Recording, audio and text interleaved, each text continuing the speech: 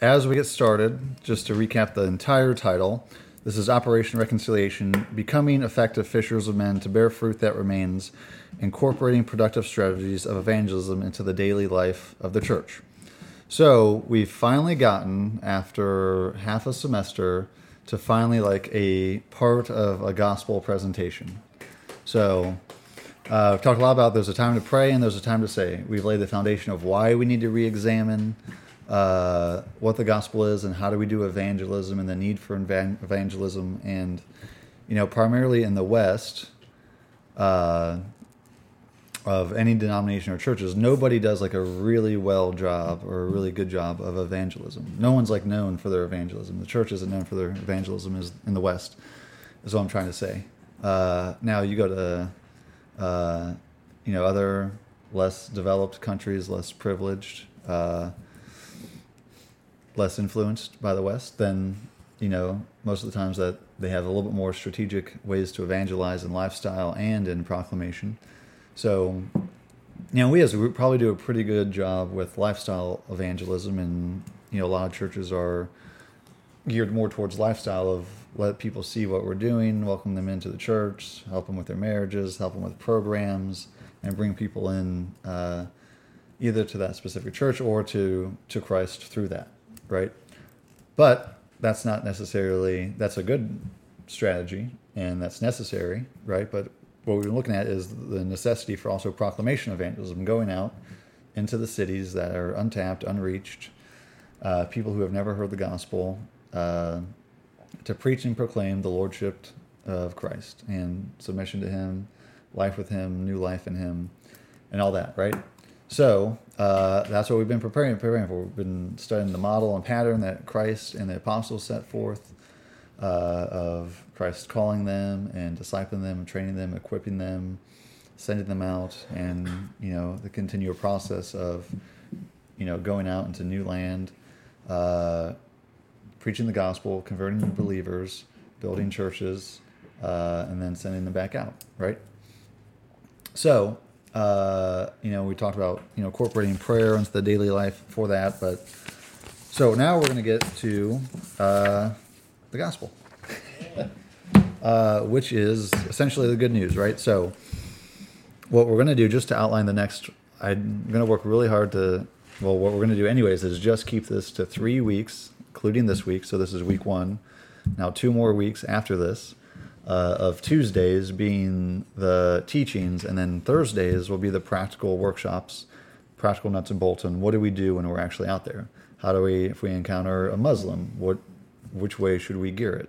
Or an atheist, or if someone says this, how do we respond? What do we do when we knock on the door and they answer? Oh no. Stuff like that. Which that'll be lesson 1 on Thursday. Or Daniel. A little late for Wednesday. Yeah, or Daniel will give you a course tomorrow night. Yeah, Daniel will give you a crash course if you're going out in one of the teams tomorrow night. So,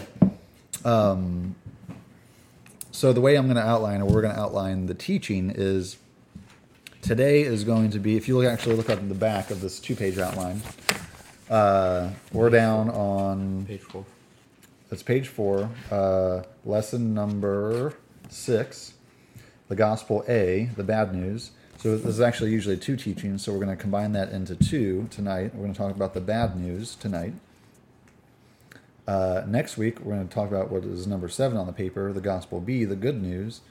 Who is Christ? What has He done for us? Why do I need to exchange my life? What should I expect? And what is receiving Christ effect? And then the third week, the last week that we'll actually meet for teaching on this, is that number 8, using our local church as a crucial resource, fellowship and follow-up. So, and we're not really going to, because we already kind of talked about, throughout the whole program of evangelistic investigative Bible studies, power encounter evangelism, and it's I don't think anybody here needs another teaching of the 5 steps into Christ's kingdom right now as part of this program, but we have other teachings on that where I can direct you, email me or Deanna, and sharing and administering the baptism of the Holy Spirit. So we've got other teachings on that we don't need to meet with. So just specifically for evangelism, we're going to talk about the bad news today, the good news next week, and using the local church as a crucial resource for the last week. And then we'll have 3 weeks of workshops. We'll go over like what are the Bible tracts we're using, what do we say when we talk to the door, how do we talk to somebody, and stuff like that. So back to the first page of this outline, and just to give like a setting an expectation. So we're combining 2 lessons into one. We're meeting at the condo. We're not restricted by any right state limits of like we have to be out by 10 p.m. So we'll see how long we go. You guys are stuck here. I have no choice. Yeah. Most of you don't have to be to work till 8 tomorrow, so that gives us plenty of time.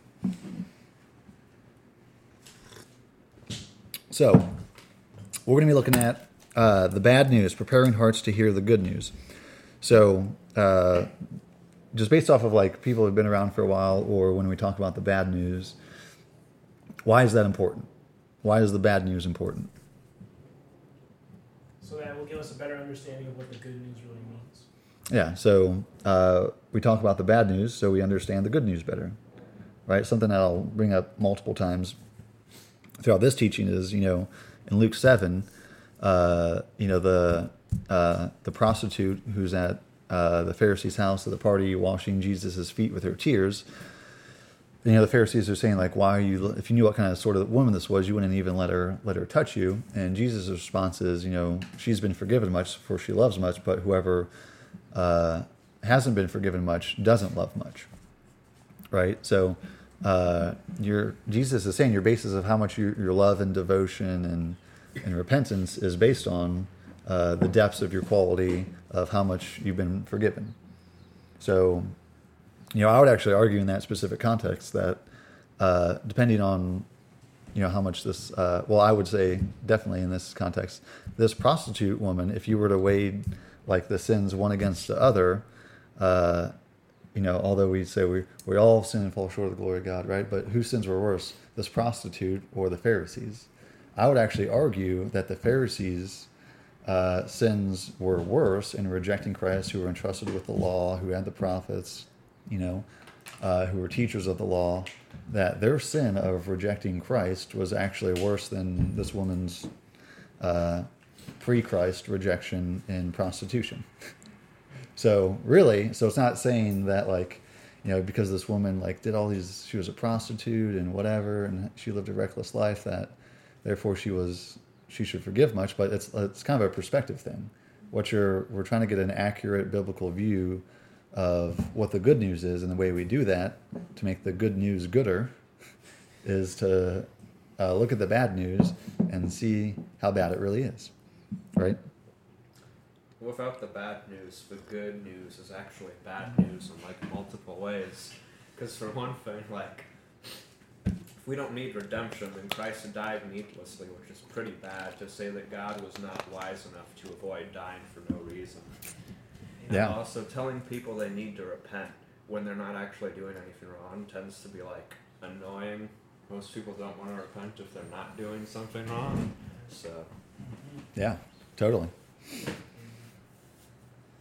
So, we're going to talk a lot about the modern, postmodern dilemma in this this post-Christian world that we live in, and then we're going to look at our concepts like the nature of God, the Ten Commandments, and sin really necessary. So, I don't think anybody in here, maybe the only person, maybe Jane would know, but we call it reading the reverse negative because that's what we've been trained to call it, and no one's done any research to find out what it is and use a proper term of like, if there's good news, then that implies that there's bad news. we call it the necessary implications. Or the necessary implications, but there's an actual physical term that none of us have researched yet, so we're calling it the reverse negative. Hey, was it? It could be. I don't know. Like I said, I haven't done the research. We call it the reverse negative. We're making up our own lingo. So the good news implies the bad news. So what is the good news? Let's just go with Daniel. And you just want to read the good news, and then John Lee, you can read the bad news. Evangelion. Nice. The glad tidings of the kingdom of God, and subsequently also of Jesus, the Messiah, and the foundation of his kingdom. The proclamation concerning Jesus Christ, as having suffered death on the cross to procure eternal salvation for the men in the kingdom of God, but as restored to life and exalted to the right hand of God in heaven, thence to return in majesty to consummate the kingdom of God. The teaching of all of the implications of the historical facts of Christ's first advent. Yeah, that's pretty good news. Wow. But, so if we don't understand the backdrop of the bad news, which is one way to look at it is the entire Old Testament is the backdrop for the bad news. Who went? Did anybody here go to the? I don't think so. Besides people that are here than me, to the Table Fellowship Conference where we talked about Genesis 1-4, just a few weeks ago. It was great because we spent like 15 hours total, like just studying Genesis 1-4, and how if you were to just read it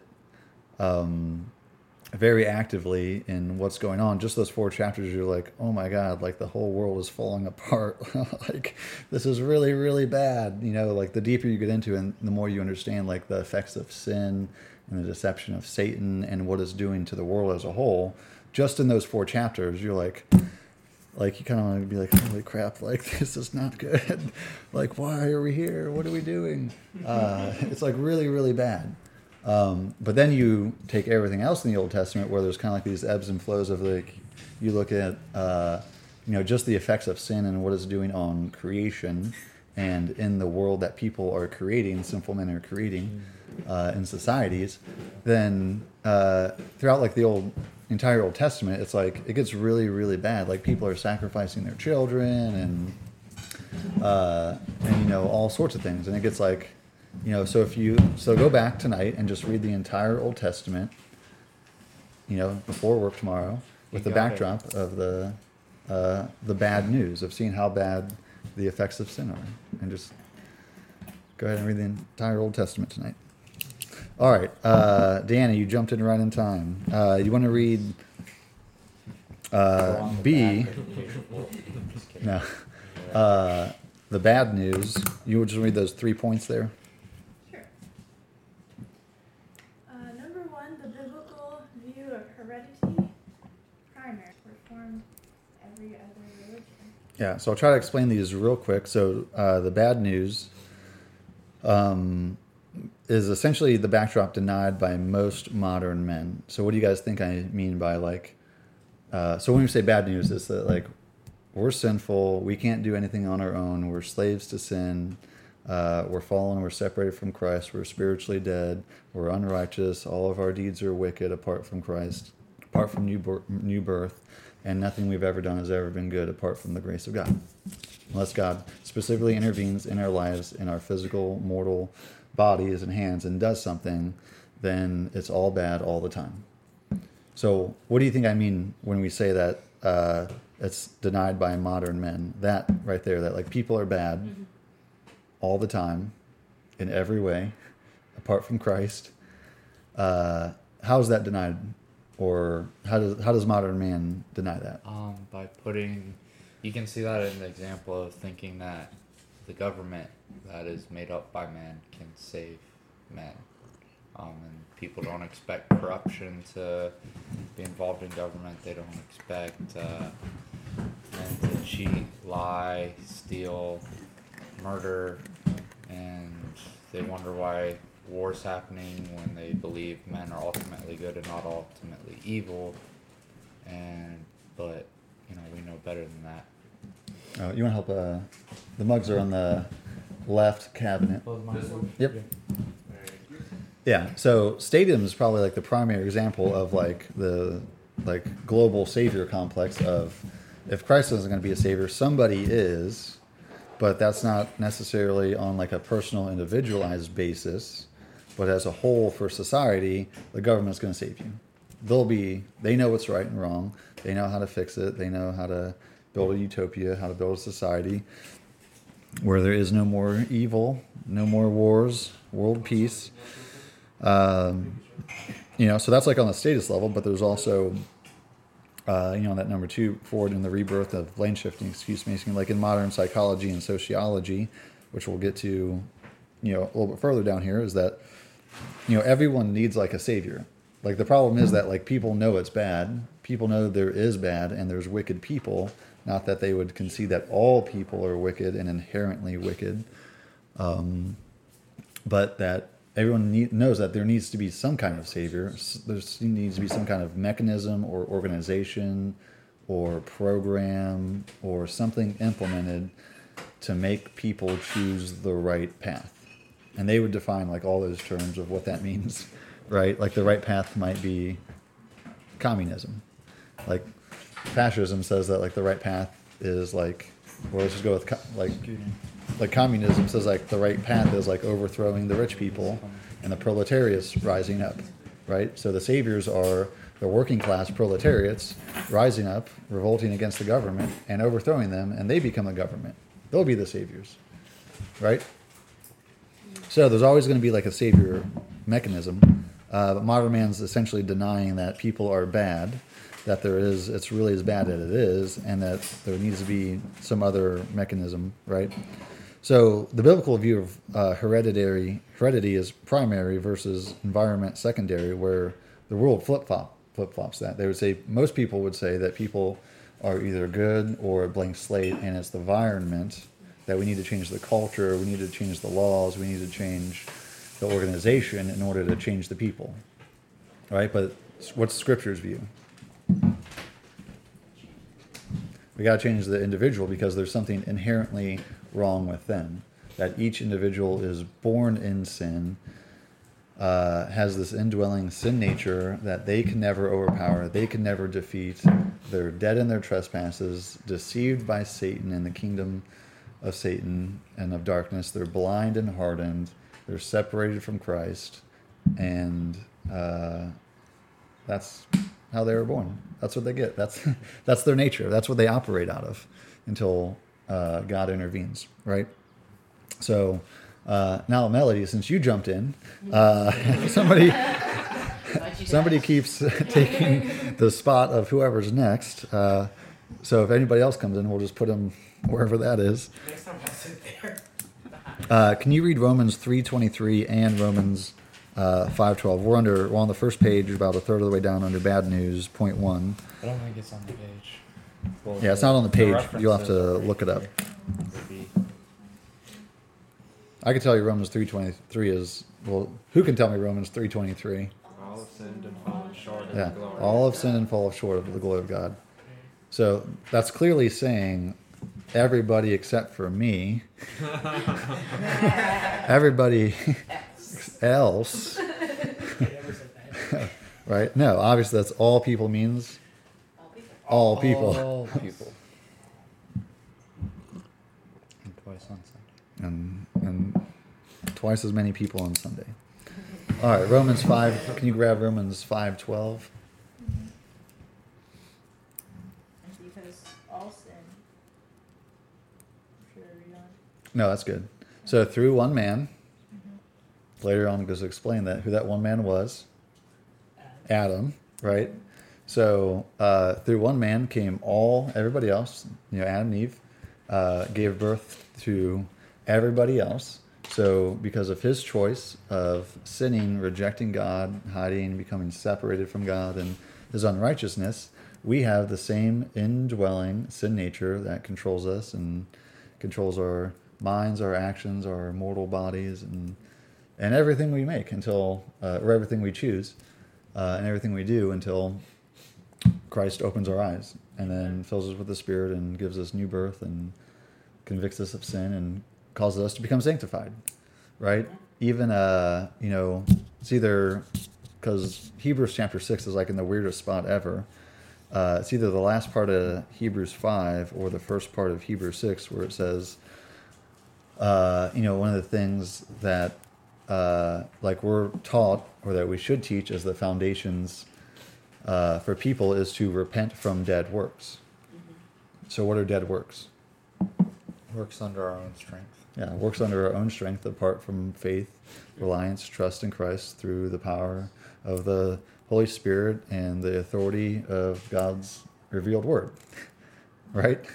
So, what about what about, is feeding the homeless a good work? Yeah. Yeah. Okay, so what if I don't do that out of faith to Christ? Then it's dead. Then it's a dead work, right? So, even that is the foundation of we're not. The Bible says we're not all that it's cracked up to be, right? Even the good things we supposedly do are Dead works. not just dead works. What's our righteousness before God? Filthy. Filthy rags, right? Isaiah 64:6. Right? Even the best of our best is still dead and filthy and disgusting, apart from Christ, and his intervening power, right? But the entire, everybody else, the entire world, there's no exception to it, has it completely flip-flopped and says, and, something we're going to look at and examine in here because we're using this as a basis for how we're going to go out and share the gospel, is one thing to understand is every other religion has this flip-flopped. It says that environment is more powerful than your heredity and an internal sin nature. Islam, Buddhism, atheism, Materialism. yeah, any form of materialism or atheism, Hinduism, all has it completely flip-flopped. And we'll see that in multiple things, especially today, is that every other religion and worldview has it completely flip-flopped, turned on its head, or completely backwards. And that the biblical Christian worldview is the only one that makes any sense and has it right. Because it is right. Right? Right? Well, we're not betting on that. That's our foundation. They all believe in works to earn your salvation. Yeah, every other religion is a religion of works. In Islam, it's the 5 pillars that brings you closer to Allah. In Buddhism and Hinduism, it's and all those, mainly Hinduism, that's karma based. But Buddhism is good works and alignment, and you'll have a better life. And obviously, any form of atheism has the idea of It's more licentiousness, actually, with atheism, in my opinion. it's more or less what? Licentiousness. It's just Well, in if terms you of press how it do out, you forget the justice system entirely. If you Yeah, press it yeah. If you press it out to that, but in terms of how do people change, it's Yeah. through their environment. It could be the justice system. It could be a different family. It could be medicine. It could be electroshock therapy. It could be cutting your hand off. Literally, all those would be viable options in any form of atheism, any one form of atheism. Freud on the rebirth of blame shifting, excuse making, and rationalizing in the late 1800s. Freud, when he came out with his theories, and was that the late 1800s, early 1900s? Probably earlier a little bit. Okay. I was thinking I didn't have Freud in mind. I was thinking of Darby. But anyways, that was the popularized psychoanalysis theories of we just need to, it's not the person's fault, it's the environments, it's what happened to them at an earlier age, it's because they were sexually abused, it was because they had a harsh father, it's because they grew up in inner city poverty, it's because it's everything but that they choose to make their own decision and they're accountable to those decisions. That's the modern psychology is what it's grown into. He died in 1940. He died in 1939, so it's probably the early 1900s, probably. But the problem is that people make decisions, and that's the problem. From both views. If you think it's, you can interpret that however you want. But if you think it's more environmental, is the problem is people make decisions, and we need to change their environment so that they can make less decisions. if you think it's more heredity, which is the biblical, primary view, is the problem is people make decisions and they're sinful and they're wrong and they reject God and they hate God and they're dead and they're sinful. And in order for people to make the right decisions, they need to do it through rebirth in Christ, right? So, do you see how the bad news is being more and more and more rejected, like in our modern world, in our postmodern world, as time goes on? Like, there's not, like, watch the news. I don't watch the news because it just makes me angry. And I don't have time to watch the news, and I don't even know what channel it would be on, and I don't personally own a TV. So there's all these problems why I can't watch the news. But I personally choose not to watch the news. Because it's like, you see like these like worldwide problems of like greed and economic disaster and famine and all these things, and nobody is ever like explaining that like individuals or groups of people together and collectively are making the wrong decisions that is the basis for their outcome, right? It's just makes you angry. And then so under bad news, point 3, our sin needs a savior or a rebirth rather than a therapist, a reformation, which is basically every other religion is trying to reform someone's character, someone's mind, someone's works, so that they become progressively better towards whatever their standard of good is, right? That's not at all the biblical worldview. Now, we do get, as we're going to look at this, somewhere on here, we're going to look at like there are more and more Western churches are leaning towards and being more influenced by the world than Scripture, and getting more of a, well, we just need to reform your actions. You just need to not smoke and drink. If you're having problems, just don't let the people in church know, because we got to keep a good image. And if you've got a pornography addiction, the answer is to disable your internet and do all these steps, but never actually come to Christ. Like that's the kind of like, Treating the symptoms. Yeah, treating the symptoms rather than the cause. We're like trying to like pick off leaves on a tree instead of like, there's this really a really famous guy. I don't know if you guys have heard of him. He quoted like, take the axe to the root. His name was John. I think his last name was like the Baptist or something. I don't know. Yeah. So, I just had a conversation with somebody last night about, I didn't like, I grew up in the church for 25 years of my life. I still had like an anger problem, drinking problem. I was talking to this person about like, how did I handle like excessive abuse of alcohol? And, there's tons of things that helped, like, limiting myself and only drinking around Christian brothers and sisters and having someone keep me accountable and walking in the light. Like all those are great things, right? But those are not the answer.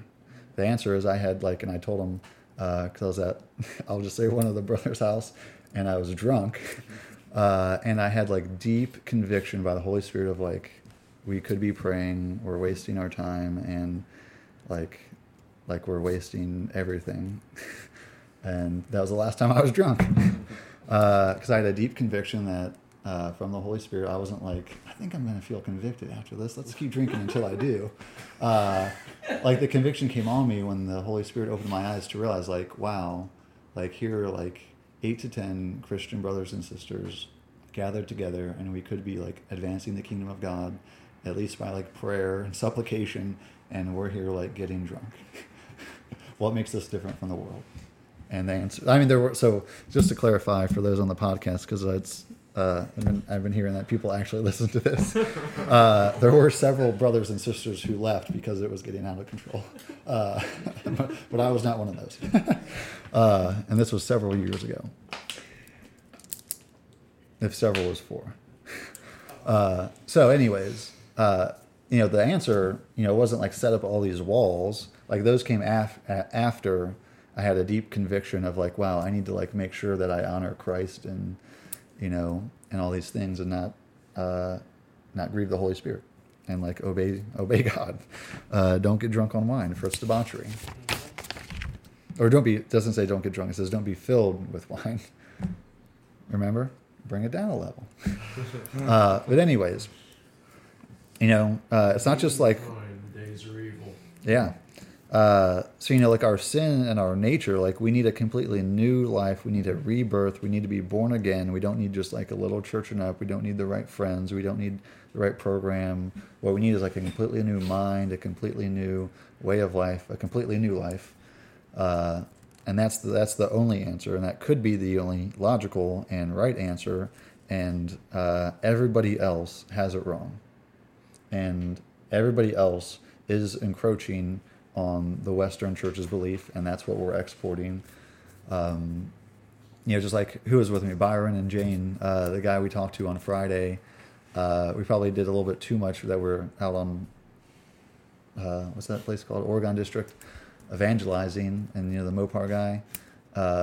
We probably talked too long, before we got to a gospel presentation. But as soon as he knew that we were like Christians, like he said, I don't normally cuss, and I don't normally, he started to go back and say, like, I'm not really this guy. Because he was like, because we're church people, and he was cussing and had said something about drinking in cars. So he felt like that was bad. And he's like, oh, I'm not normally that way. And we're like, okay, like, that's great. Like instantly he was like, oh, like, just thinking like, it's not that bad. It's not that big of a deal. This isn't how I normally am. And, this is only on Friday nights, right? All right, so in that point C, soil preparation, the gospel environment in modern post-Christian and postmodern culture. So what are we talking about with soil preparation in context of why we're talking about the bad news? So think of biblical metaphors for soil preparation. What are we preparing the soil for? The Word of God. Okay, what's a good metaphor that the Scripture uses? Where's a seed, right? So, when we're talking about like soil, like the bad news is just prepared to get people to receive the good news.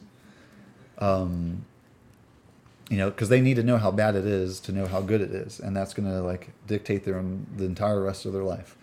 Whether they continue to receive the bad news, whether they continue to receive the good news. If they can't receive the bad news, they can't receive the good news. So Matthew 13 is all about laying soils where the Word of God is, the seed that goes into men's hearts, and that's what bears fruit. Well, the one that's just like laid on the rocky ground on the top, what happens? The first soil. Well, no, the first one gets picked off by crows. Guess what? If it's at least under the soil, it can't get picked off by crows. Like if you go like a centimeter deep, the crows aren't going to get it. There you go. That's the first. You got to go at least like a little bit under the surface. But if you just go that deep, it springs up quickly and the sun beats down and it gets scorched and dies. Right? So in soil preparation with the bad news, you need to not just throw it on the ground. It needs to go, and it needs to go below surface deep. But then it needs to go, deeper to where it produces a plant, right? And then for the third soil, what happens if weeds sprout up? It gets choked out, and it doesn't produce fruit. It's the cares of the world, the deceitfulness of riches, or whatever. So, as we're using the metaphor of Matthew 13, Mark 4, Luke 8, of the four soils being, the Word of God, especially in the form of the bad news being planted deeply, is, this isn't just like a one-time shot. What we've been saying is a lifestyle of evangelism in the church, but you're really evangelizing to somebody until they become radically on fire, a disciple of Christ, sold out until their entire life is given as service to Christ. And some people you'll be evangelizing for 40 years. And you're going to continue to evangelize, right? Until they can go and do the same. And then they can go and spend 40 years evangelizing to somebody to get them, fully converted on fire for Christ. And all that comes with that, right? So, evangelism is a long process. It's not receive this now. And you can't really tell everybody all the bad news and expect it to go deep, in a 30-minute to 2-hour talk. It really that's not plausible unless someone else has had that conversation and talked with them and or read scripture or something to where they understand the depths of that bad news. So, in our, like when we're talking about preparing soil, this is all about like digging deep, breaking up the fallow ground that's hard, that's got rocks and weeds, going deep to make sure that it's a plant that bears fruit. Because if like the reality is like we can like I can get people in the church. I could probably like do a mega church. I could probably start a mega church, give it me 10 years. I got the tattoos. I know where to get skinny jeans. I can talk charismatically. I could get a good haircut. You need a nose piercing. I could get a nose piercing. I could get a trendy haircut or something. But like that wouldn't bear any fruit. I could get a lot of people. I did sales, 100% commission door to door, and I made more money than I do now. Like I could, it wouldn't. I'm not gonna say it wouldn't be that hard, but like the realities are like if you just have a charismatic personality, you can get people to follow you, and you can get people. Like the point is, are we preparing people to grow fruit for Christ's kingdom? That's like I don't want people in the church if they're not going to bear fruit. I don't want people if that's not if they're not. That's not saying get the heck out. I'm saying if we're not preparing people to bear fruit for Christ's kingdom, then we're wasting our time. We're wasting our lives, and this is pointless. Like it really is. So we're not getting skinny jeans, by the way. The bad news, like that's part of the bad news, is people wear skinny jeans. Like that's how sinful it is out there today. So like just think about like as we're talking, like it's very easy to neglect, and all of us are influences because we're all people pleasers. We're all, we all have the fear of man. We all want people to just like say like, oh look, I got one. I went out evangelism and this guy's coming to RCF now or something. Like that's a good check mark. Well, like let's take a step back, think about soil preparation. We have to start with the bad news. Like that's where it has to start. We have to know it deeply. We have to preach it deeply. We have to present it clearly, and boldly. As Paul says, he ought to present it clearly. He ought to present it boldly. So, all right, let's go to the origins of denying the bad news. We need confidence too. Yeah, confidence, boldness, no fear of man. We need to go out there bold as a lion. Yeah. So Sam, since you jumped in, this is the third time someone's come in and jumped in the spot of where we're reading next. Right. So under that first page, point to origins of denying the bad news, the fall of man, and the rebirth of blame shifting. Can you read that Genesis 3:8-14, Yeah. please? Then the man and his wife heard the sound of the Lord God walking in the garden at the time of the evening breeze, and they hid themselves from the Lord God among the trees of the garden. So the Lord God called out to the man and said to him, "Where are you?" And he said, "I heard you in the garden, and I was afraid because I was naked, so I hid." Then he asked, "Who told you that you were naked? Did you eat from the tree that I had commanded you not to eat from?" Then the man replied, "The woman you gave to be with me, she gave me some fruit from the tree, and I ate." So the Lord God asked the woman, "What is this you have done?" And the woman said, "It was the serpent. He deceived me, and I ate." Yeah.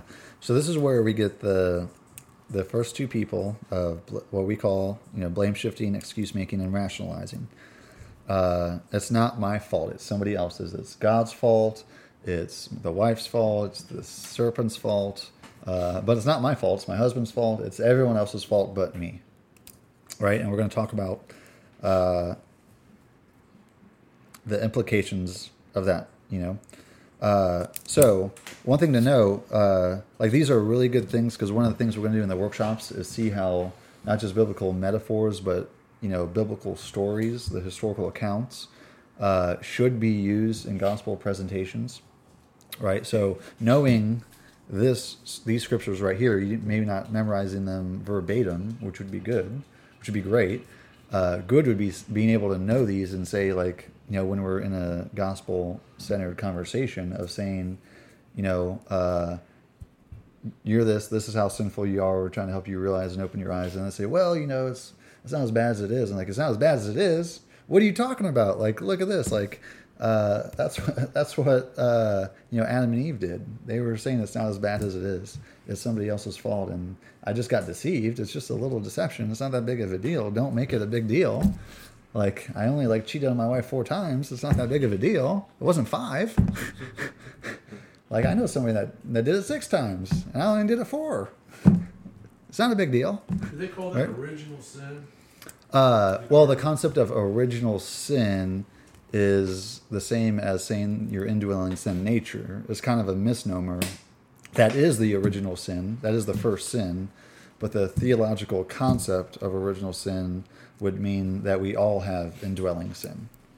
So this is the original sin, but in a theological context, it's not the original sin. It's not what the name original sin refers to when used in theological conversation. Yeah. Even though realistically speaking, it is the real original sin. Yeah. It's right. So yes and no.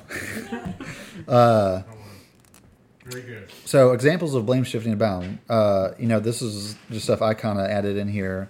Like, it's all over. Like, this is so blame shifting, excuse making, rationalizing is way bigger than we think.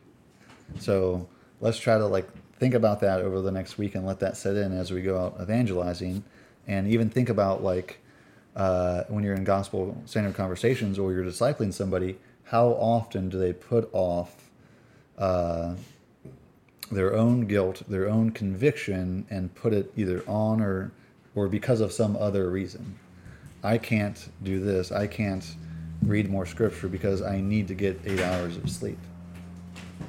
Nobody needs 8 hours of sleep.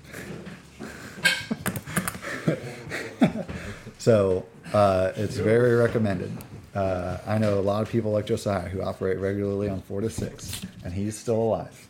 And it's bore more fruit in his life that he stays up and studies, and not just in his spirit and in his Christian walk, per se, but in his work life. Like, you regularly are able to get 4 to 6 hours of sleep, stay up, study, sometimes scripture, and 6 to 7. Well, 4 we can say 4 to 7. And you're still alive, and your mental aptitude doesn't seem to be going down, and you seem to be productive at work and everything, right? So, so the first example is modern leftist politics. Like, right now we have an assault on our First and Second Amendments just here in America.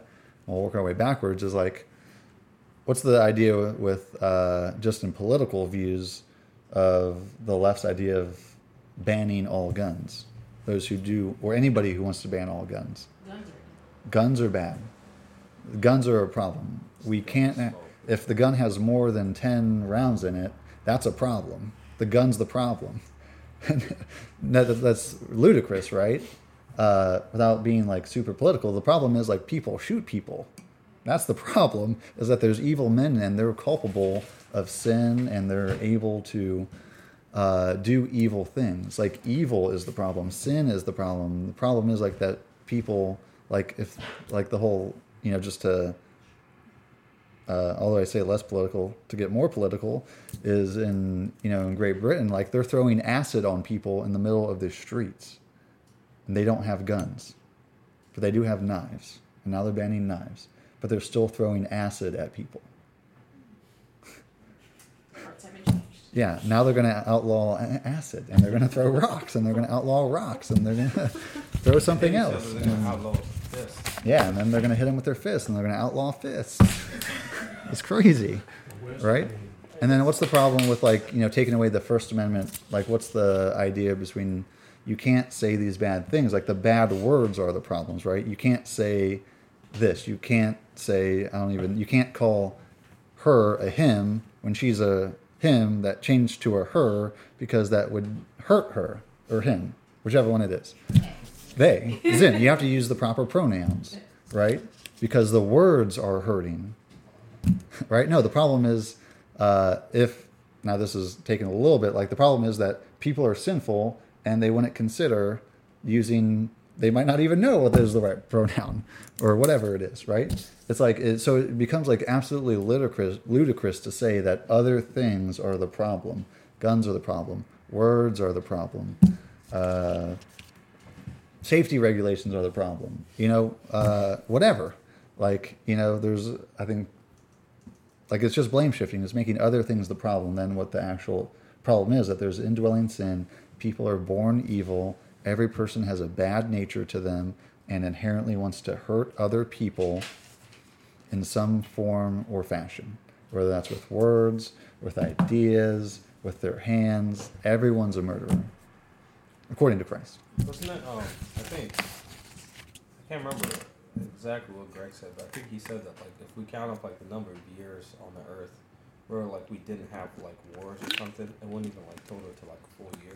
Yeah. Something like that. And that's given the historical counts that we do know of. Yeah. So I'm not sure there is even a single, depending on what you define on legitimized war, of a single day or week that we haven't experienced war in the entire history of history. All right, so number 2, the essential essence of modern psychology and sociology. So this is both left and right politics. So no longer moving in, the left is the worst by far, in my opinion, but the right does the same thing. That's the nature. So the entire nature of politics in our modern day is, and government theory in America is what? What do we need to do? And what do the politicians need to do?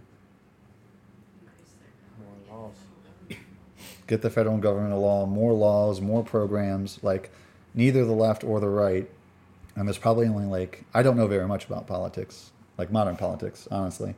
So I only know of like 1 or 2 politicians currently, and like 1 or 2 people that are running for political positions that are actually not like on a, like, statist, implement programs, make more laws, more taxes here, less taxes here, but put the taxes over here. Like, they're all saying more government, more programs, more, change the environment, and the people will change.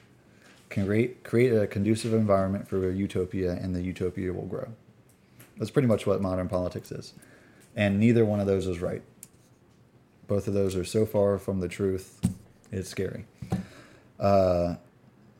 All right, number 3, blame shifting and excuse making leads to victimhood, defensiveness, bitterness, hopelessness, and disempowerment. Right? So, especially, I added in there, I changed these around. We've used these a couple years ago. But I add stuff, take stuff away, just as Scripture says, Steve gives and Steve takes away. Oh, wait. Bad joke. So victimhood, like, what would be the problem? How would people change if, like, let's just, in any sense, we don't even need to, like, bottleneck it into anything. But if you're the victim, do you need to change? No. You're innocent. You're innocent because you're the victim, right? So nothing that you did in that sense or context was wrong. There's nothing that you did to create a problem. Therefore, you don't need to do anything to change the problem, right? You're not culpable. You're not responsible. You're the victim. So other people need to change. The environment needs to change. We need something else besides you to take account for what you did and change, right? So the same thing for defensiveness, bitterness, hopelessness, and disempower. You can't, like, empower people to change in any way, like individuals, societies, governments, economic systems, financial systems, or education systems, whatever. Like, if they don't identify the problem and the problem isn't something that they can change, if it's something else, if it's shifted somewhere else, then they could never change. They could never be empowered to become free or better themselves or whatever in any sense, right? Because that's the nature of blame shifting, excuse making, and rationalizing. So it is so imperative that, like, when we're out there sharing the gospel, that we are able to identify the language people are using. They're not going to say, they're not going to use the word blame shift, rationalize, or excuse make, right? It'd be very easy. We could say that. We could say, oh, well, I'm just waiting to hear blame shift, rationalize, excuse make. Okay, not yet. Oh, he said blame shift. He said he's a blame shifter. Good. Right.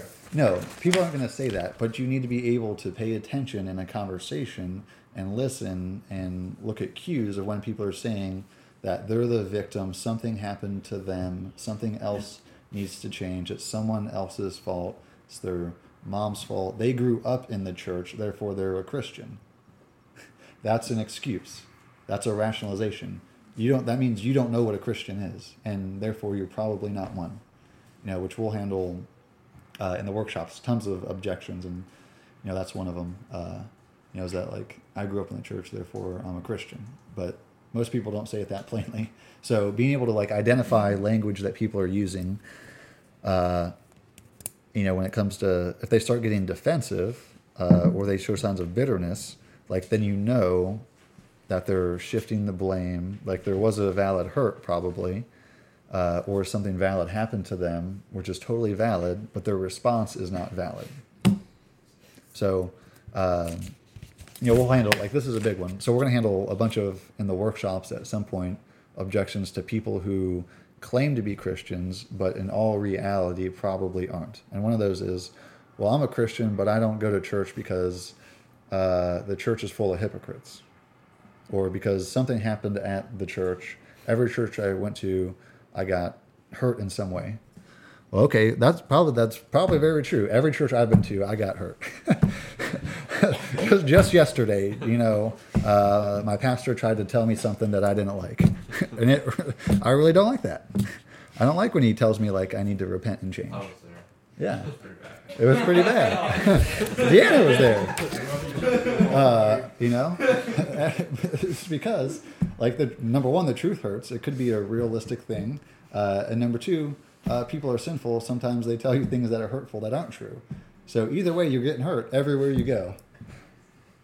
There's a famous quote I love from a movie. I'll tell you the movie afterwards. But the quote is, life's full of pain. You got to suck the joy out of it every chance you get. It's from a movie, Hot Rod. It's a comedy. So like your whole life is going to be painful. Your whole life is going to be full of people who are not completely sanctified to Christ and saying something that isn't completely true or is true, and you're not completely sanctified and it hurts. Welcome to life. Great. Move on.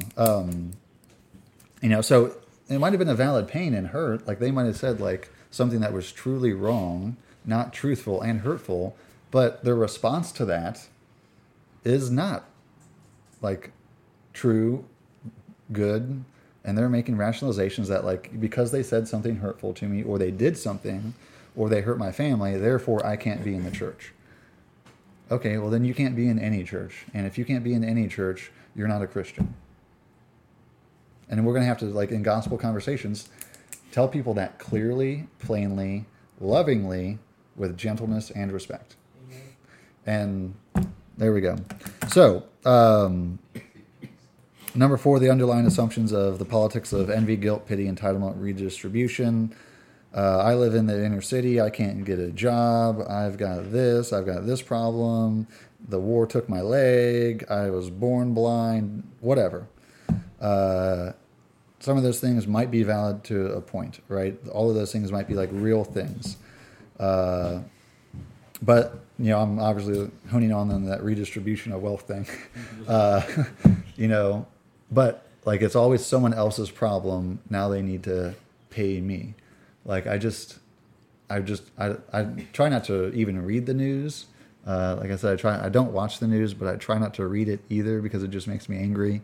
And I just heard something about like some politician is trying to make reparations for generations past of slave owners a thing again. I'm like, didn't we do that in like 2008? Didn't they do a reparations thing in 2008? Like, are there more? How long is this going to go on? Nobody is alive anymore. That was totally awful. That sucks. Is that the answer? Is there a deeper answer? Like, how do we ensure that like this doesn't happen again? Because we're headed there. All right, number 5. The prevalence of blame shifting is the source of despair today. Teen suicide, culture, poverty. Must change circumstance rather than empowering yourself by changing yourself. I looked at it like 1 in 6 teens. I was looking at suicide rates earlier today or last night or something. And 1 in 6 teens actively, this was done, I think, in 2012 or 13, actively thinks about or attempts suicide. And as you go in from a biblical view of, now in my perceptions of people who would hate themselves the most, so like the LGBTQ and the transgender communities have 10 times higher, 5 for just LGB, but trans is 10, jumps from 4 times higher, so 1 in 6, times that by 4 is just the lesbian, gay, and bisexual community is 4 times higher, and then the trans community is 10 times higher on attempted suicide and successful suicide rates. So from my perception, that's people who know that there's an inherent problem, that there's something wrong. I figure anybody who attempts suicide, I want to be all-encompassing because there are mental diseases and stuff that would contribute, but someone has a clear conscience, I'm talking about like not mentally unstable, knows exactly what they're doing, 10 times higher for the trans community than, so what would that be translated? It'd be over 10 times higher of, what I figure is people who inherently know that there's a problem, have a lot of self-hatred, and act upon it. So the website I was reading and getting all these statistics from, pulled them from the CDC, but was a pro LGBTQA association. So they're saying, again, how do you fix that? The problem is be a loving, warming family, that there's nothing wrong with anything. Your acceptance, love, don't confront, don't say that there's an inherent problem and that they can change and empower themselves. Just like allow them to do whatever they want to do, and that will relieve the problem, right? Which could never be the case, right? Because they already have a community, right? I don't know what the statistics are on it, but just within like the gay community, if they have a rejecting family, guess what they do? They don't go to their family anymore. They're wholeheartedly in the gay community, and they have a very loving and accepting and open community. So anybody who's in the gay community and commits suicide, you can't any longer say it's based on love and acceptance and freedom and stuff. You can't really make that excuse because they have that. Because everybody has I shouldn't say everybody, but everybody finds themselves and is looking for a community of acceptance that they're going into, right? So that's why we have chess club, right? We got video game club. Yeah. What's that? Math club. Math club. Yeah. So all these people who might, so let's take all those examples. So jocks would call them nerds. Someone who loves chess and math and video games isn't going to join a sports club and get ridiculed and not play sports, right? They're not going to do that. They're going to join an association of a community of like-minded beliefs and practices who accepts them as they are, because everyone else is as they are, right?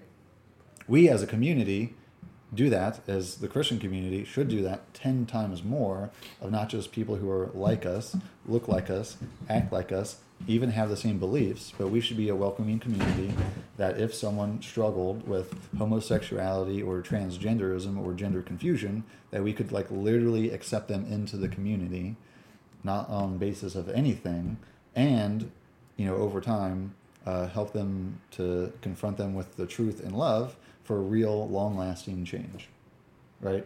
But no other community is capable of doing that. No other community has those ideas. Because like what we talked about earlier, every other community is not grace-based. Every other religion, faith, worldview is works-based. So you can't just try really hard to not be a homosexual. That's not the way it works, right? You can't just try to not be a thief anymore and not have thievish desires and steal things. You might just steal in secret or something, right? So It's not empowering. Like blame shifting, excuse making, it doesn't empower the person to address the problems and change. Then number 6, most importantly, it leads to self-righteousness, which is, gospel unpreparedness and hardness of hearts. So how does blame shifting, rationalizing, excuse making lead to self-righteousness? What's the connection there? That I'm not wrong, but I'm right. Yeah. And the other person's If I'm not wrong, what am I? Right. There you go. If I've never done anything wrong, if it's not my fault, then therefore I'm right. If it's someone else's fault, if it's my dad's fault, if it's the church's fault, that means I'm right. I'm in the right. They're wrong. Everybody else is wrong. Jesus Christ was wrong when he said that this is love, that you would lay down your lives for one another, which inherently means you're in a community together. Like Jesus, like that's what they're saying when people say that they're not in a church, they're not in a community, and that they won't be in a church because they're hypocritical. Well, you're a hypocrite.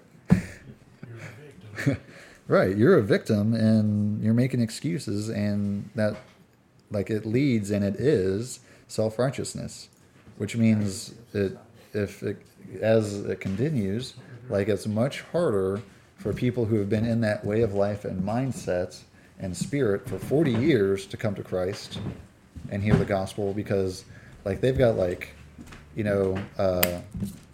don't know fossil layers or anything, but they've got like layers that are built on top of layers, which are condensed on top of layers, and you have to dig down really deep the longer time goes on, which is why I like talking to younger people, just because it's a little easier. there's less ground to till, right? People in their 20s and 30s than in their 50s, 40s, 60s or something, right? Like people are like onions, yeah. All right, so number 7, so it just like blame shifting, rationalizing, excuse making destroys souls, right? If it leads to self-righteousness, if they don't like shallowness, passivity, like if they're not the problem, they could never receive Christ. They could never become a Christian. They could never repent and bear fruit. They could never like not be their own God, like deciding what is truth, if everyone else is the problem, if it's always the environment, somebody else, if they're not the problem, if they don't see how bad it is, or if they say, yeah, I'm bad, I'm a sinner, but like their idea of sin is like, yeah, I made a few mistakes, it's not that big of a deal. It doesn't like eternally separate me from the holy one true creator, because he's a just God, like repaying those for the deeds that they've done, then like they could never come to Christ. They will destroy, like they might not, it might not flesh itself out and become incarnate fully in this life, but their entire soul, their entire destiny is doomed to destruction. It's why we need to bring the bad news, start with the bad news, help them see it, give them a little light, break up a little ground here, break up a little ground there, plant some seeds, water them, and pray that God gives the growth and heals the sick, raises the dead, and opens the eyes of the blind. Right? So it also leads to no fear of God. How could you fear God if you're not the problem? He loves you. Right. He loves you. If he just loves you, and we're going to talk about why he doesn't just love you and have a wonderful plan for your life. That's a heresy, that's false, and that's not true, or could not be true. The possibilities are not true, which is why we don't start that way. But, Proverbs 1:2-7 talks about the fear of God is the foundation of understanding. The fear of God is the beginning of wisdom, right? Like you can't actually even begin to know anything unless you come with a holy fear and reverence towards the eternal creator who is the basis for wisdom, morality, knowledge, way of life, perfectness, holiness, righteousness. You could never actually even know anything rightfully. You're like, so the implications of that, like just to understand how bad the bad news is, just like we talked about, like seemingly good works are completely bad and unrighteous if not done through new birth in Christ and faith in Him, power of the Holy Spirit, and mind, and to further the kingdom. Right? So I'm not saying this was Mother Teresa, but we all recognize Mother Teresa as like the greatest woman on the planet to have lived, right, in the last century. Can anybody name another woman that was greater and did greater works than Mother Teresa? No, the Teresa. Don't even. Every one of you should have mentioned your mothers. See how sinful you are? That's how sinful you are.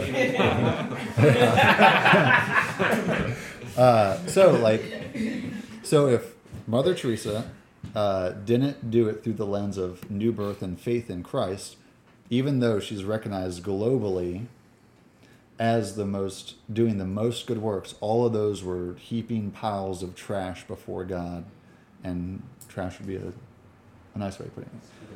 Scubalon. Always back to Scubalon, right?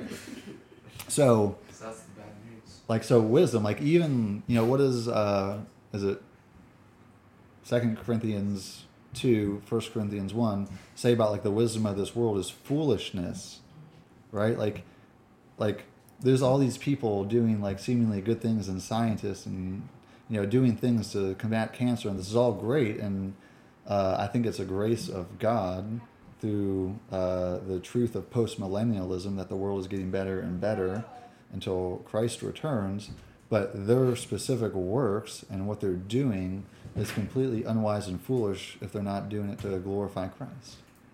Like they themselves, even though they're doing something ordained by God for the betterment of humanity, right, is still foolishness and not even real wisdom, or what the Bible calls wisdom, if they're not doing it in faith towards Christ.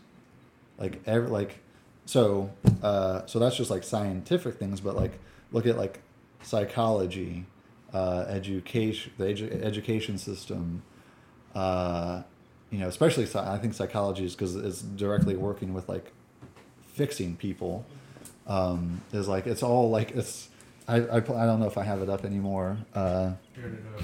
So just like in this goes through like I'm going to use an evolution of, to use that term, of modern psychology and their perspectives. So it started with Freud in the psychodynamic perspective, then it went to the behavioral perspective, then it went to the cognitive perspective, then it went to the biological perspective.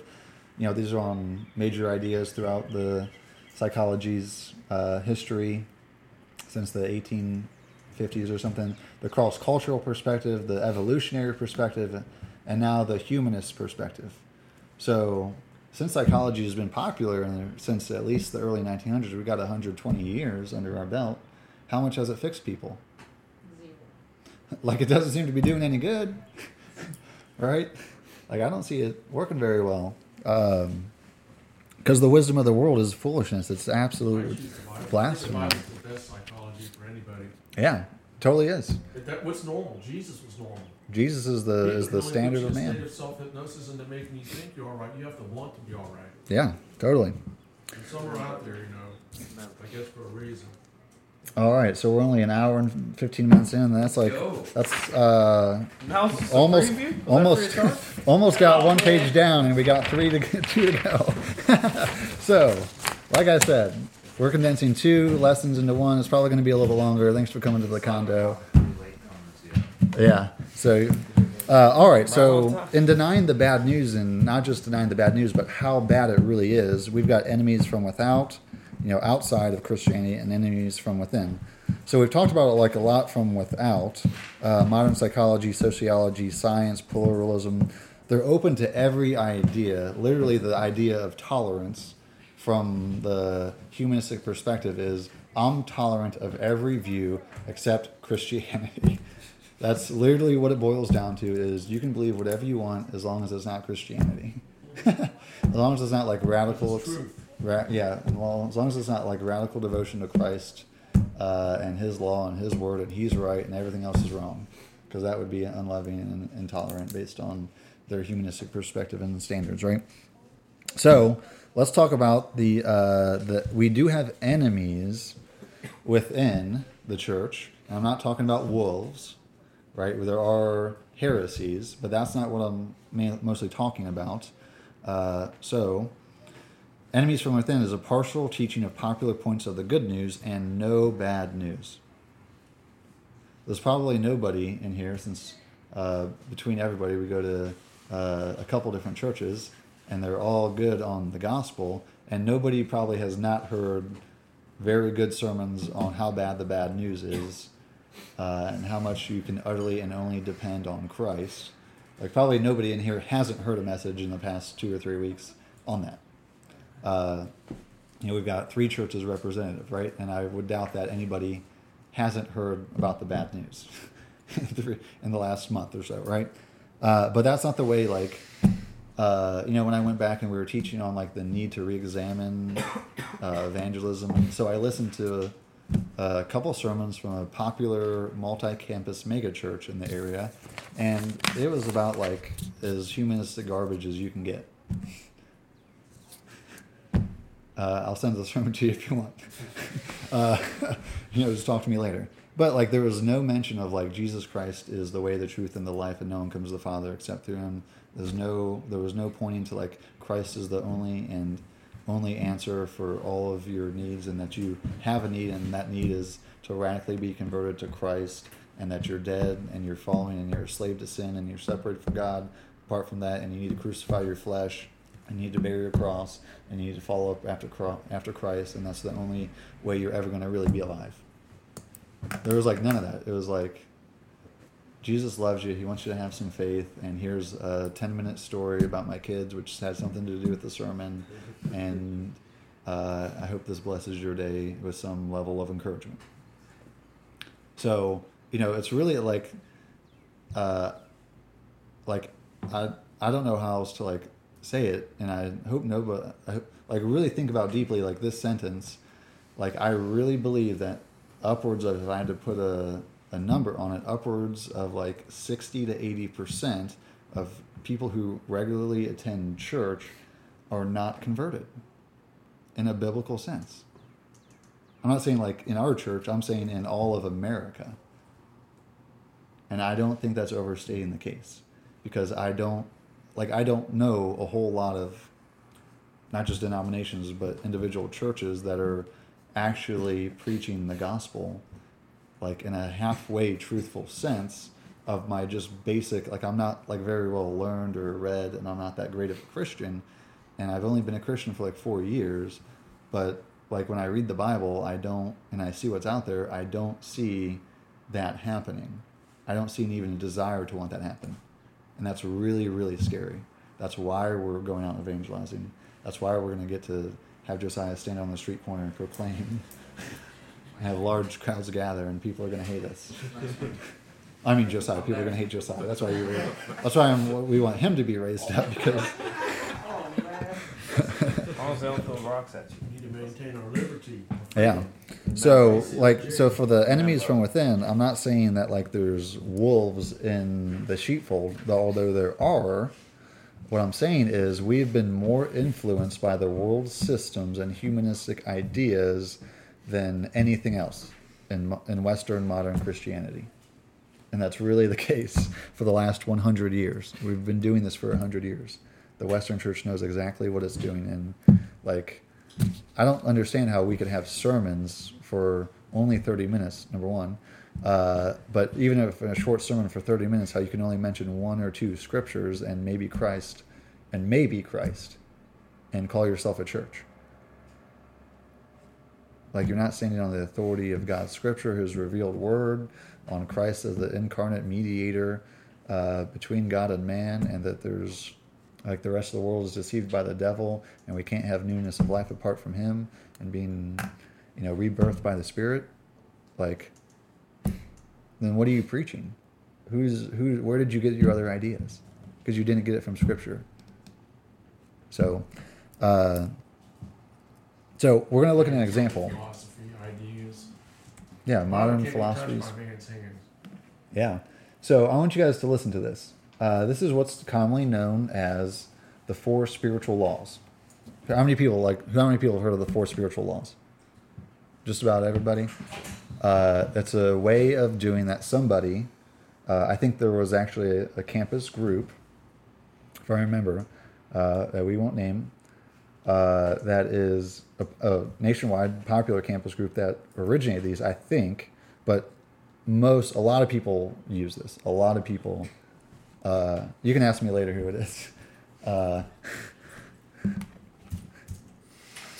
Oh, you saying doing this. Okay, gotcha. Well, you can ask me later who it is. I don't mind telling you privately. But like this is the way a lot of people, I don't know statistic numbers, but one campus group uses this as their basis for evangelism. And they're a very evangelistic group, which is great. And I think they have good intentions, but don't misinterpret my words there. And I'm not saying like every other group is bad or that they're not Christians and they don't know the gospel and we need to make them repent. I'm saying is there's a lot of confusion out there and we're not the only way. There's a lot of very strong Christian groups and churches and we're just a piece of what we think God wants to do in restoring the church. A very, very small piece. There's bigger people who are better at the same ideas that we have, doing it better and more consistently and have more influence. So here's the 4 spiritual laws. Number 1, God loves you and offers a wonderful plan for your life. That is a terrible way to start the gospel. Please, if I ever hear you doing that, I will literally stop you from saying, if you approach somebody and say God loves you and has and offers a wonderful plan for your life, I'm going to interrupt and say, wait a minute. No, that might not be the case. Can I also say a thing too? Also, like the one thing I also find that's like really scary is that the whole phrase like living your best life has become like a huge trend just over the past year. Like they even have it as like Snapchat filters now, and it's like super scary. If God loves you, what's the implications? What's the implications of God loves you? No matter. He accepts everything you do. If you don't define what love is, you're going off of, they already have a definition in their head of what love is. If God loves you and offers you a wonderful plan, so what's wrong with offers you? Wait, you're not gonna You can or cannot take it. That's you're the judge now. Do you want to take it or not? It's up to you. It's no big deal. But God loves you, because that's where we started. God loves you, and He's offering you a wonderful plan. Well, that's only if you don't think you already have a wonderful life and you want to change, and He could help you increase whatever you think a wonderful plan is.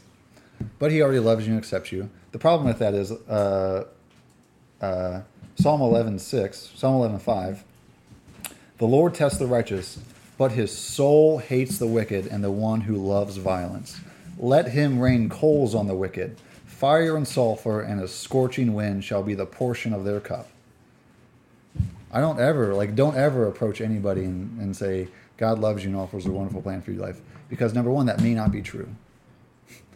They could love violence and be wicked people, and God's wrath abides on them until they're rebirthed and repent and bear fruit in accordance, right? But how would they ever repent if God loves them? What are they repenting of? Who the hell knows, right? So, that is a terrible, absolutely terrible way, and that is not the gospel of the Bible. God loves you and offers a wonderful plan for your life. That's law 1. That's where you start. You don't start there. John the Baptist didn't start there. What John the Baptist start with? Brood of vipers. Yeah, repent, for the kingdom of God is at hand. You brood of vipers, who told you to flee from the wrath to come? Who told you there was a wrath coming? Why aren't you cutting to the root? Worthy. Yeah, bring forth fruit in keeping with repentance. What are you doing? You're supposed to be teachers of the law, and you're brood of vipers, you sons of snakes. God loves you and offers a wonderful plan. He doesn't. That's not what He's like. It's wild. It's so far out there, and this is the basis of a lot of people of what they think the gospel is, and that's not the gospel. That is deception. And if I'm ever out with you, and that's how you start, I will stop. I'm not kidding. I will stop you and I will interrupt you right there, and I will say, I don't know what I'll say, but I will stop you. And I hope that anybody else because now we're only focusing on the bad news, would stop that person too. If you, or so I might stop you, but then you might explain the way of Christ more adequately afterwards. Also, either way is acceptable in my mind. But so law number 2: man is sinful and separated from God. Therefore, he cannot know and experience God's love and plan for his life. Oh, now we got there. Okay. Why wouldn't we start there? Which is my question. Man is sinful and separated from God, but I thought he loved me. Therefore, he cannot know and experience God's love and plan for his life. So what's the problem there? That even if you're in direct rebellion with God, you think that he still has a good plan for your life. Right. The And problem that, is that a loving God would allow himself to continue to be separated from you. Yeah. The problem is, again, my choice of I'm not experiencing, there's something, because of my sinfulness, I'm not experiencing God's love. Right? So the choice is, again, mine. It's not, and how do I experience that?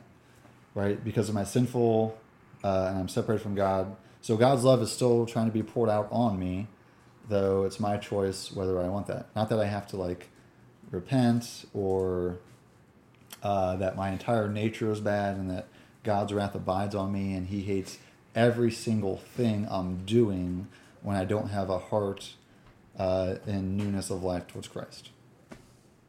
Right? That's the difference. Although, a lot of those phrases could be towards truth, right? Or somewhat accurate. Law 3. Jesus Christ is God's only provision for man's sin. Through him, you can know and experience God's love and plan for your life. What do you guys think about that? It's not enough. I think it's alright-ish, but for one thing, yeah, it's not enough, and also for the whole... Yeah. Well, they're just paraphrasing, because obviously these are going to go into deeper discussions. Right. I think the focus on the wonderful plan for a life isn't really good, because they're going to hear wonderful and think something that's close to the opposite of what his plan for life could actually be. Yeah. If you accept the gospel and repent and believe, then you're called to minister to others, and that is wonderful, but that's not their definition of wonderful. Their definition of wonderful is I get money and I do what I want and blah, blah, blah. Yeah, and it's still about the plan for my life. It's not about second, I always forget 2nd or 1 Corinthians 4:1. This is how one ought to regard us, slaves of Christ. Slaves, by the way, you're slaves, you're bondservants. You have a master, you have to be obedient. He's the Lord, you're the master. You don't get a choice of what you do, what you say, how you feel, because it has to be in submission to the master. And everything a part of that is direct, high-handed rebellion. It's what if your plan for your life is what if you come and find out that it's not the same as God's? What do you do? What do you do? Then that actually grew, now my opinion is that this way of evangelizing, these 4 spiritual laws, grooms you to live a half-hearted life for Christ. Because if God's plan, which is, what does Lord say in the after the Beatitudes on the Sermon on the Mount about what we should expect as Christians? Persecution. That sounds like a wonderful plan. Yes. Right? So when you experience persecution, as the third soil in Matthew 13 says, on the second soil, on account of the word, you fall away quickly. So it's my conviction and belief that this is actually preparing people more for to reject God later on in life, but get them in the church now. Now, that's my opinion. You can do with that whatever you want. Let's look at law number 4. Do you have something? I think it really makes it important that you set the foundation that you're a slave to sin now. Yeah. You've got a master, and we're going to look at you've got a father, and you are obedient to your father. Well, now also too, most Christians Or your slave master. Most Christians I've known that grew up in the church and they don't get the full effect of the gospel. It's in the scripture where it says you turn them into twice the sons of the devil that you are. They turn into twice the sons of the devil. Yeah. And it's twice that. Some of them never twice ever the sons come of hell. back. Hell. Yeah, hell. I guess I should say. All right, law number 4. I got to be honest with you. Actually, I read laws 1 and 2.